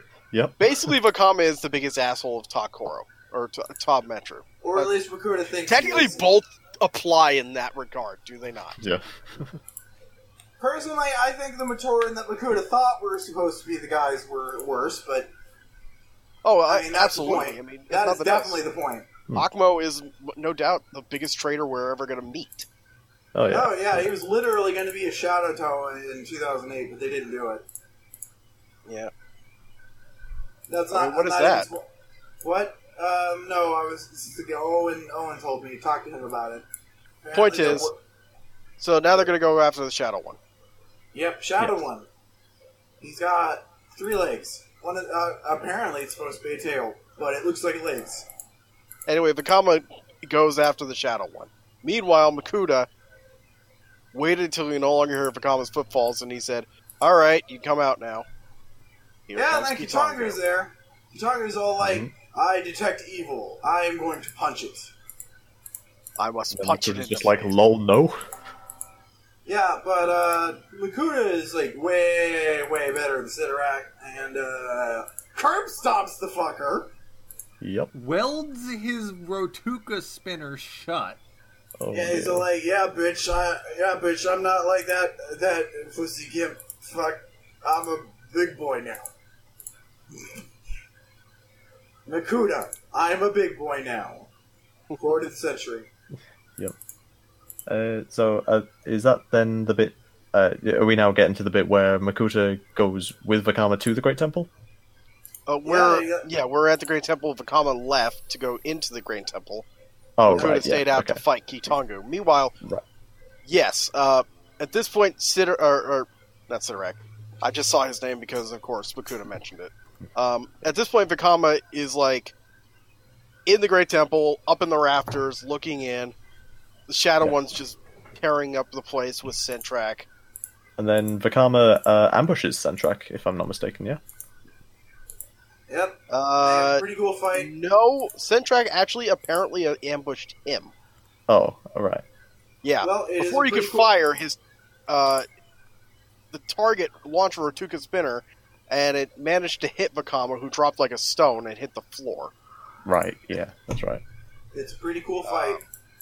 Except the funny part is, at that point then, Vakama, what did he do? I'm just trying to catch up with you. Did he fire the shrinking disc then? The shrinky boy.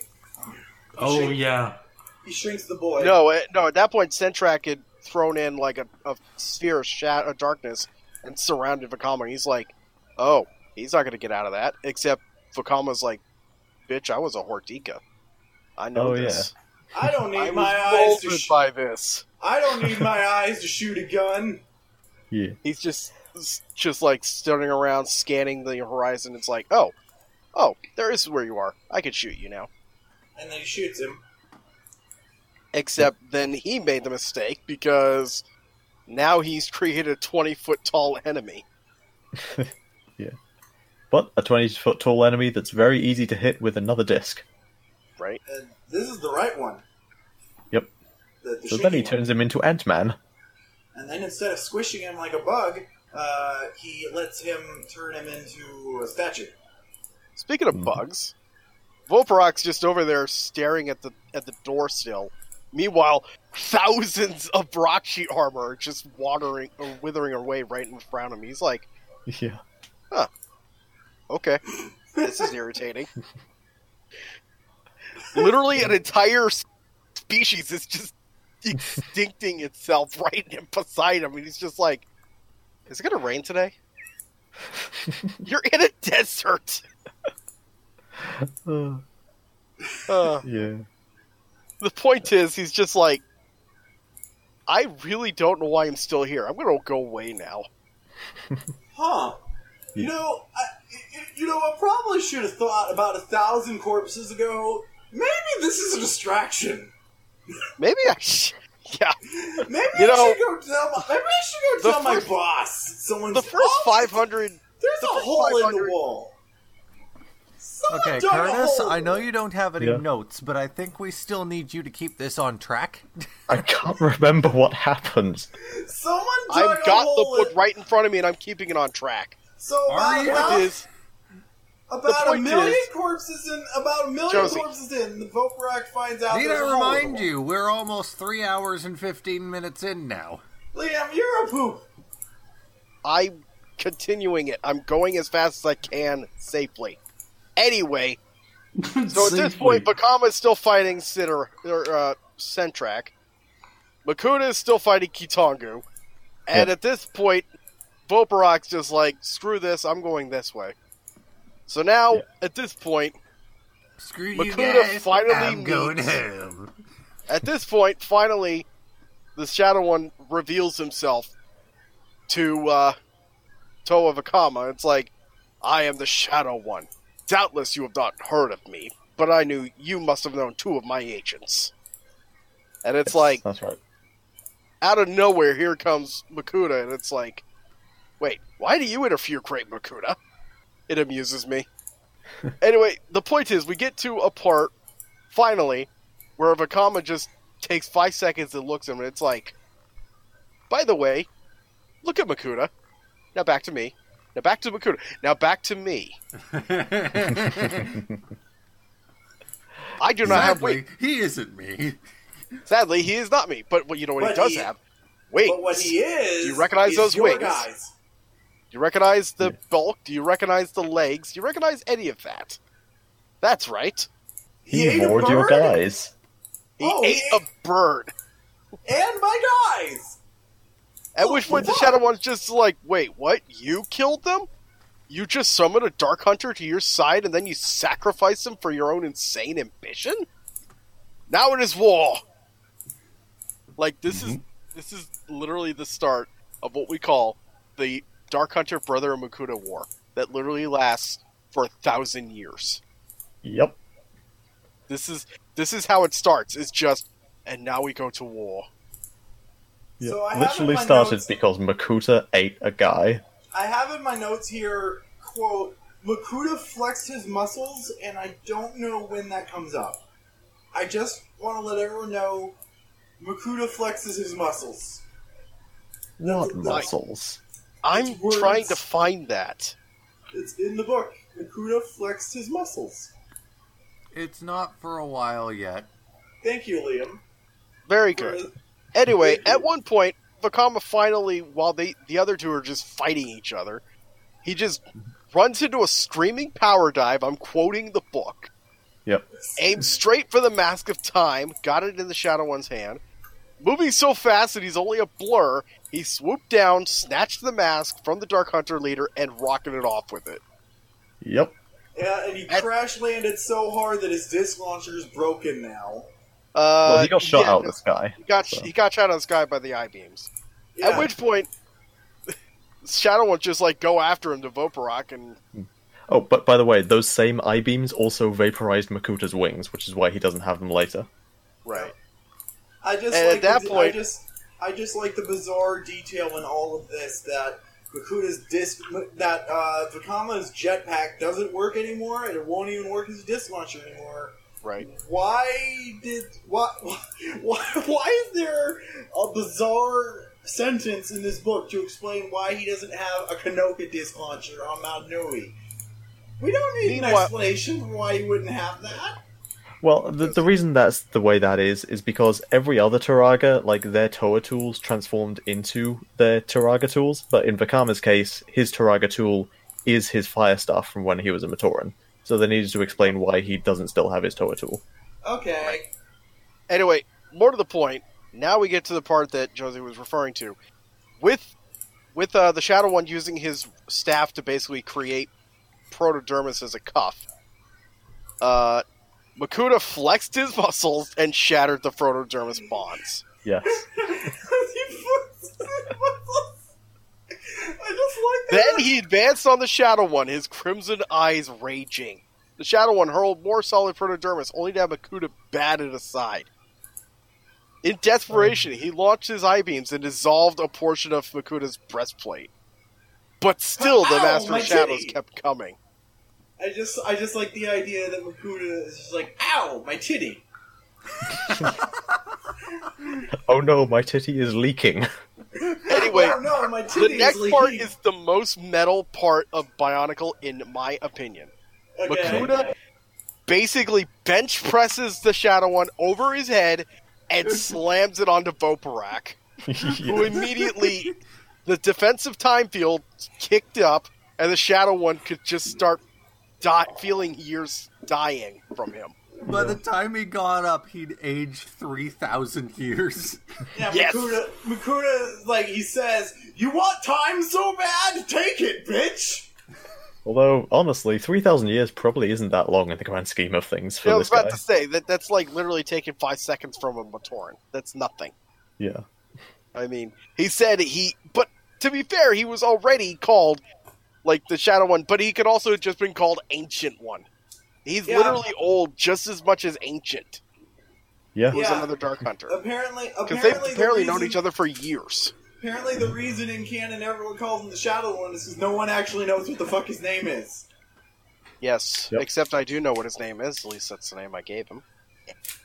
But what about the name Greg gave him? Yeah, so apparently when Greg revealed that the Makuta of Metro Nui's name wasn't Makuta, everyone was so pissed off at him for some reason. I like the name he came up with.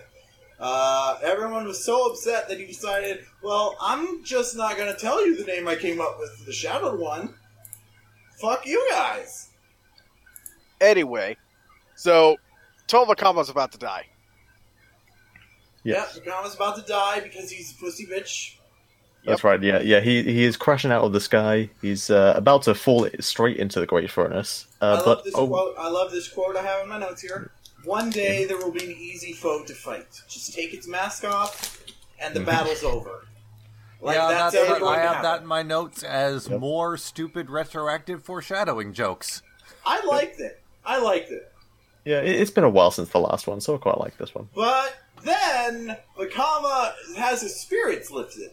Because it turns out that growth on that log from 3 books ago went somewhere after all. Mm-hmm. Introducing Karzani. Karzani 2.0. The plant that is dead, but somehow is not dead. Apparently, because, of course,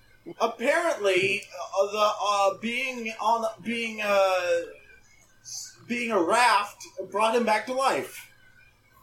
All he needed was that regular protodermis water. Basically, what happened is he's a plant, and he just withered and died, but a new growth came out of nowhere once being rewatered with water. Because I think Makuta realized he needed to have a backup plan in case the backup plan failed the backup plan. Yeah, Makuta's got lots of plans, and anyway, Karzani's all like, I still hate Makuta, even though he gave me a job pretending to be the Morbazak in your weird vision quest. But I still hate him, so I'm gonna let you know, turns out the stars are bullshit, and you were meant to be Toa all along. Okay, thanks, bye. Basically, that's what I was about to say. Go ahead. Yeah, so this is the bit where we get into... So, up until this point, we've been led to believe that Makuta tricked Likan by implanting the wrong names into his head and saying, hey, go make these other guys Toa. Now we find out that actually Matanui was tricking him by manipulating the stars to tell him the wrong thing, and then some other guys to also make Makuta think the wrong thing. Let me get ready. It's for a Deus Ex Machina. You may know everything I'm going to do, but I know everything you're going to do. Strange, isn't it? Yep, Matanui tricked Makuta into tricking Likan, into tricking some other guys, into tricking them, into tricking everything. Tricky. It's tricky! So as it turns out, Vakama and co. were meant to be Toa all along. Because Akbu and crew are fucking idiots! He's just going to take the tree's word for it. And you know what? I don't like this plot point. I think it's stupid.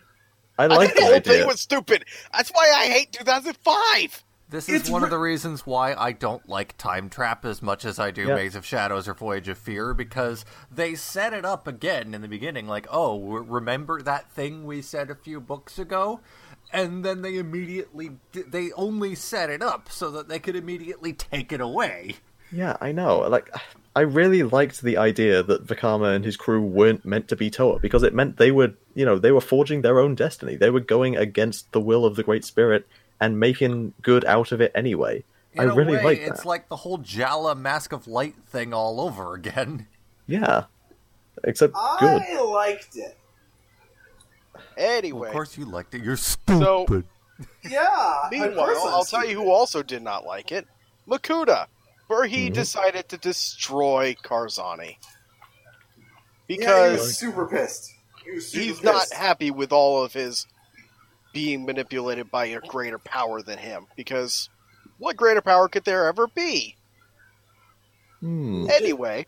He just got done bench pressing a greater power, so he's super pissed already. And then this tree guy's all like, oh, by the way, Bakuta's an idiot. And then he's all like, fuck that! Yeah.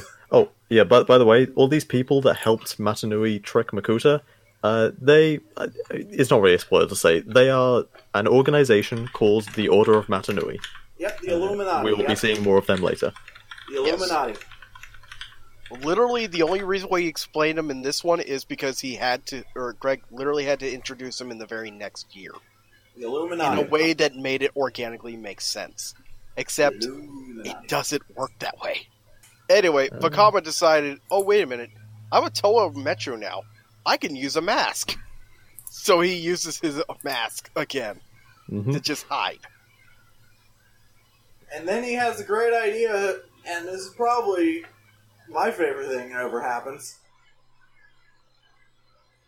Yeah. What happens? He goes into the scrapyard, that one that's been so lovingly characterized in previous books as just filled to the brim with broken, misshapen masks to be reclaimed in the furnaces, and he just puts the body on the conveyor belt. And that one crazy guy. And he just puts the mask of time on the conveyor belt, and so like, hey, Makuta! And then one at a time, he just smashes masks with a hammer, and he says, so, funny thing, I was in the ocean, and this mask, there was a crack in it, and it was fucking shit up. I wonder what happens if I smash it with a hammer. And then he smashes more broken masks. And then Makuta's all like, I could shoot you, but what if I miss? Okay, don't. I give up. Hold on. So, we gotta elaborate a little bit better, because I love the quote Vakama has. Yeah. And all of the comments said. Makuta wants him to explain. Time, Makuta. The force of time is contained within that mask. Destroy it, and that power is unleashed upon the universe. Past, present, and future, all existing at once. Warps and rifts and hours folding in upon each other. Madness and chaos as no two moments ever follow one another. Think of it. I am. It sounds glorious. Okay, can we abridge this? We don't really have to get in the habit of reading the entire book on the stream. I'm not going to. I had to do that. But I want to read the last thing, because this is something I needed to point out to everybody, because I'm sick and tired of this quote being completely, totally out of character, like out of context. At one point, they finally said, like, Vakama finally negotiates, here's the deal. I need you to come up with a plan. I need you to tell me not to smash this thing. What are you going to offer me? And he's like, fine. Here's the deal. I will, like, basically leave you alone at least a year. But I will let you have that year. And at which point Makama's just like, do I really want to do that deal? And Makuta's like, do not try my patience. Your possession of the Mask of Time may leave me inclined to stay my hand. And this is where the context is. But we both know there are 1,000 ways I can destroy you right now. And 490 or 941 of them hurt. I'm sick and tired of people quoting that there are 1,000 ways I can destroy you and 941 hurt. Put the context, people. I think he's just bragging. He's threatening with a brag. I mean, yeah. I don't see the significance. Why do you care so much about that? Because I'm sick and tired of people saying that Makuta has 1,000 ways that he can destroy people. He says we both know there's 1,000 ways I can destroy you. Okay. Look, I've been nitpicking that thing for about 10 years now. I don't want to hear it. Wait, are you saying that people... I think you've been nitpicking at a red herring. Are you saying that people take that quote, like, literally, and they think that Makuta has literally 1,000 ways and 941 of them hurt? Yes. That's dumb. Swert, you know that we are going to be putting that quote on the t-shirt now, right? Probably. We're going to be putting that quote on the t-shirt. We're going to put Swert approved. All right. Anyway, the point is, we're gonna make you miserable with that shirt. I'm just imagining now that shirt on the store next to the concept of meat. Yep, we're gonna send you that shirt. We're gonna send you that shirt, Swert. You're gonna love it. It's gonna be in the wrong size, but you're gonna wear it to work every day, and everyone's gonna be like, "Why the fuck are you wearing a child-size shirt?" Moving on. So, Vakama ends up being banished from the city, and he's just leaving. Meanwhile... I love that, though. It's like, Makuta could have done this at any fucking time, especially during that specific sequence. Makuta just warped him to the Great Barrier, with a passing thought. Yeah, he just... Like, that's, like, legitimately, he could have done that at any moment, minus the mask, and be like, fine now. Yeah. Does he just... Did he take on some of Krekka's dumbness when he absorbed him? Yeah, like at any given point during that whole illusion sequence, it's established here that Makuta read Vakama's mind in this sequence. Yeah. As you'll find out in a few moments. He could have done that at any point to find out what he already knew. He clearly figured out that there's a Motoran down in the water, and he just uses magnetism to rise him up. And I'm just sitting there thinking to myself, you could have read his mind to find out where the mask was in the first place. You could have literally beamed him away the moment he was in the city. You could have literally transported yourself to where the mask was if you could find a way to sense it. Gee, are you saying that Makuta powers are poorly thought out and overpowered? I'm just saying Krekka must have had a bigger influence on him than he really thinks. Because he's clearly forgotten all of his powers and is only bringing them up when it's convenient. He could have used that. He could have used that magnetism that he's using right now to just force pull the Mask of Time away from the conveyor belt. Or just, rip away the entire conveyor belt and take the mask with it. He could have opened up a black hole in Vakama's sternum. The point is... Yes, he's just an idiot. Meanwhile, he decides to wake up Akmu because he knows how to actually use the sphere that he invented. What a shock. Akmu is just like, where am I? What is going on? And Makuda's like, I will tell you a story about a great hero and 6 villains who banished the hero from his city. Are you one of the villains? No, what? Why would you think that? Because of all the rusting. Because of all the rust and shit. It's like, I, clearly the guy covered in rust, am clearly the hero. Yeah. I don't look and evil at all. And Akma's just like, I don't know why I got here, or who I even am, but you know what? This guy makes sense. I like him. Mm-hmm. I'll just follow him. This guy who's radiating darkness clearly is a good guy. I like this guy. We're wrapping up. It even explains and then we go back to the past. Then we go back to the past, the future past. The fucking Vakama and the others, they arrive on the shore, and TuragaNuva and the Rahaga all come out to greet them, and the end. Yeah. And then we get on to another flashback. And we are definitely going over this one, Liam, because I have a JoJo reference for you. Oh no. Okay, so yeah, in this Don't tell flashback... me or I will tell Spirit. So yeah, this flashback, this is back to the Rahaga... so this is the Rahaga... years ago. Yes, the Rahaga and Kitongu. Yeah. 500 years after the Torametsu left, but 500 years before they come back. This is the context, like I said earlier, 1,000 Years Untold. This is the Metro Nui story. And I'm both very proud of the person who wrote it and very pissed off at him because I also entered for this exact category and lost to him. I'm mostly pissed off that instead of, actually making an attempt to repair the city, which TuragaNuva could very easily do with his mask power, and demonstrates that he would be capable of in this very story, they're just sort of shitting around inside the Colosseum for 500 years. Yeah, Duma's digging a hole. At least they're in the Colosseum and not in the goddamn Great Temple. I'm happy about that. Yeah, at the beginning of this story, Duma's just like digging a hole, I guess. It's just, it's implied that they're just going around repairing things slowly. Yeah, and then some Vizrock show up because they didn't get the memo. They're 500 years late from the rest of the Horde. They didn't get the memo. Get that late. And then they start fighting. What have they been doing? I must have taken a wrong turn in Albuquerque. Anyway, the main character of this story, however, is not the Rahaga, and it's certainly not Duma, and it's certainly not Kitongu. It's Dweller. Yes. So, Dweller. Dweller is a Dark Hunter that was submitted for the Dark Hunter Guide. Kind of stuck around because he was assigned to be kind of a sleeper agent in Metro Nui. To just report back. Mm-hmm. That is all his task is to basically just literally spy. What's in a name, am I right? Right. The point is, he's just taking in all of what's happening around him, and he's just writing it down so that he could tell the Shadow One all about it tomorrow, basically.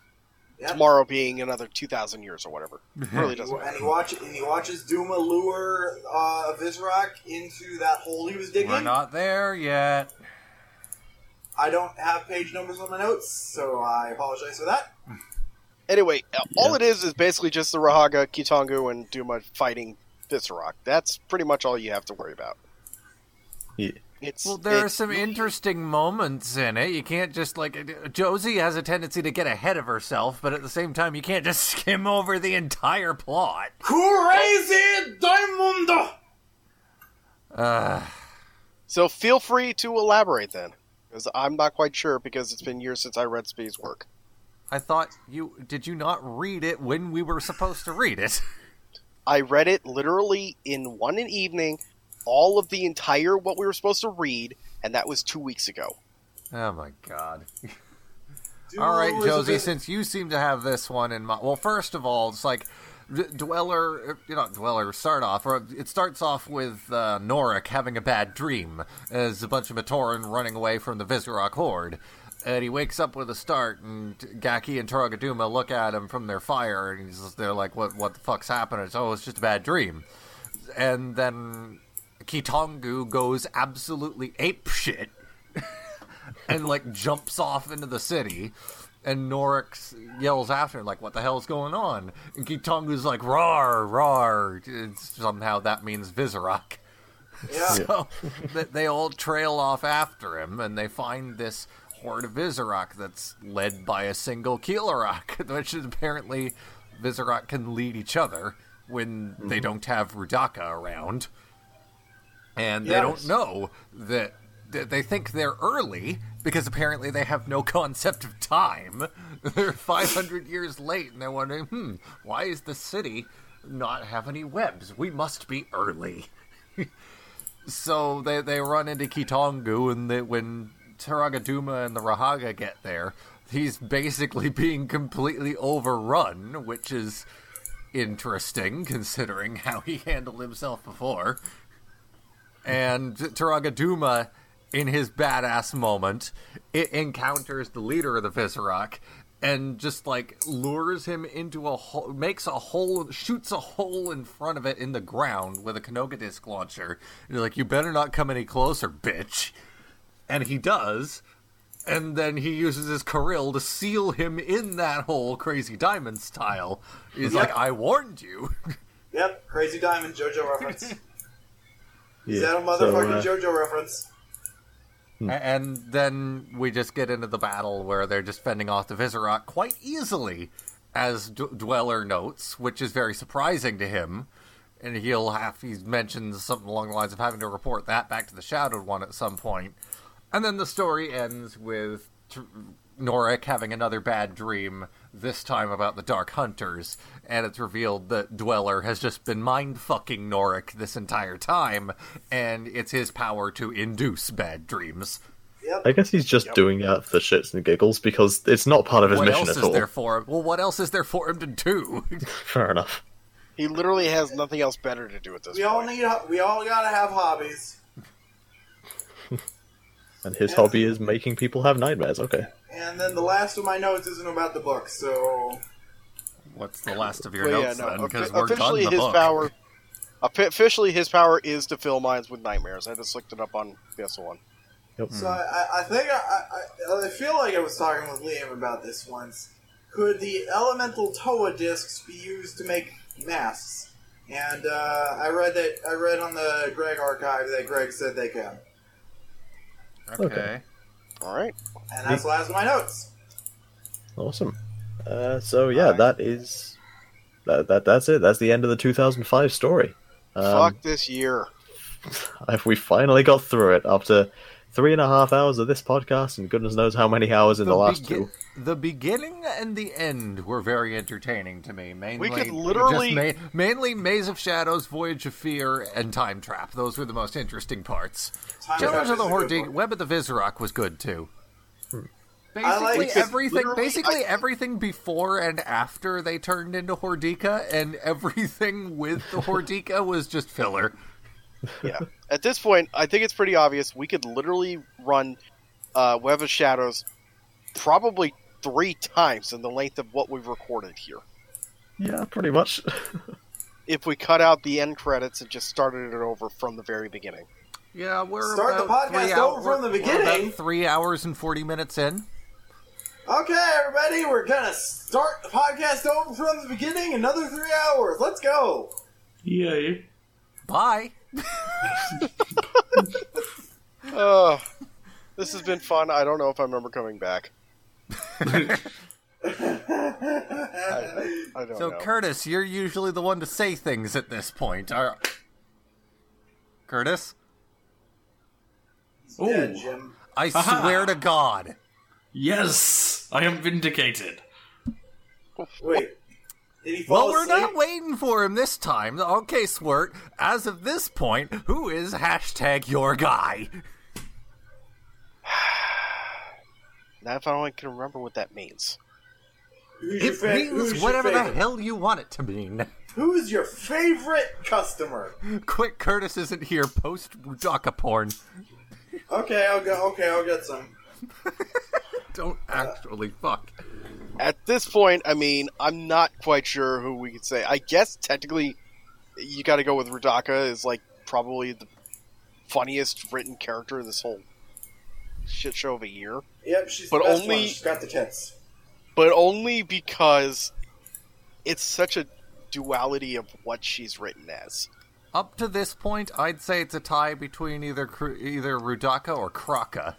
Because you haven't been here since Kraka was a thing. That's true. No, I remember. Yeah, Kraka is another good choice. There goes. Ah, Curtis died. Yeah, well, fuck him. Literally. It's okay, we got Craig. It's okay, we got Craig. We got Craig, we're good. And we're all recording. So. Yeah. Mm-hmm. We're all Craig. At this point, I mean, yeah, no, Kraka or, like I said, Rudaka. Maybe Sidorog's voice. That's about the only other one I can put out there. Just his voice, nothing else about him. Yes. Just take all the visuals away, put Sidorog's voice right here, and we're good. Now, what about Rudaka's tits with Sidorog's voice? Alright, does anyone else have any closing thoughts? Fuck this year. Let's move on to the next one. Okay, let's move on to the next one now. Next episode, we'll be recording Book 6, Prologue through Chapter 4, which will be the beginning of the Ignition arc, with optional reading of the Dark Hunter's Guidebook. And based entirely off of Liam's angry words, we will be doing a complete read-through of the entire book. Well, we'll see in another 1,000 years, everyone. Snake titties. Bye.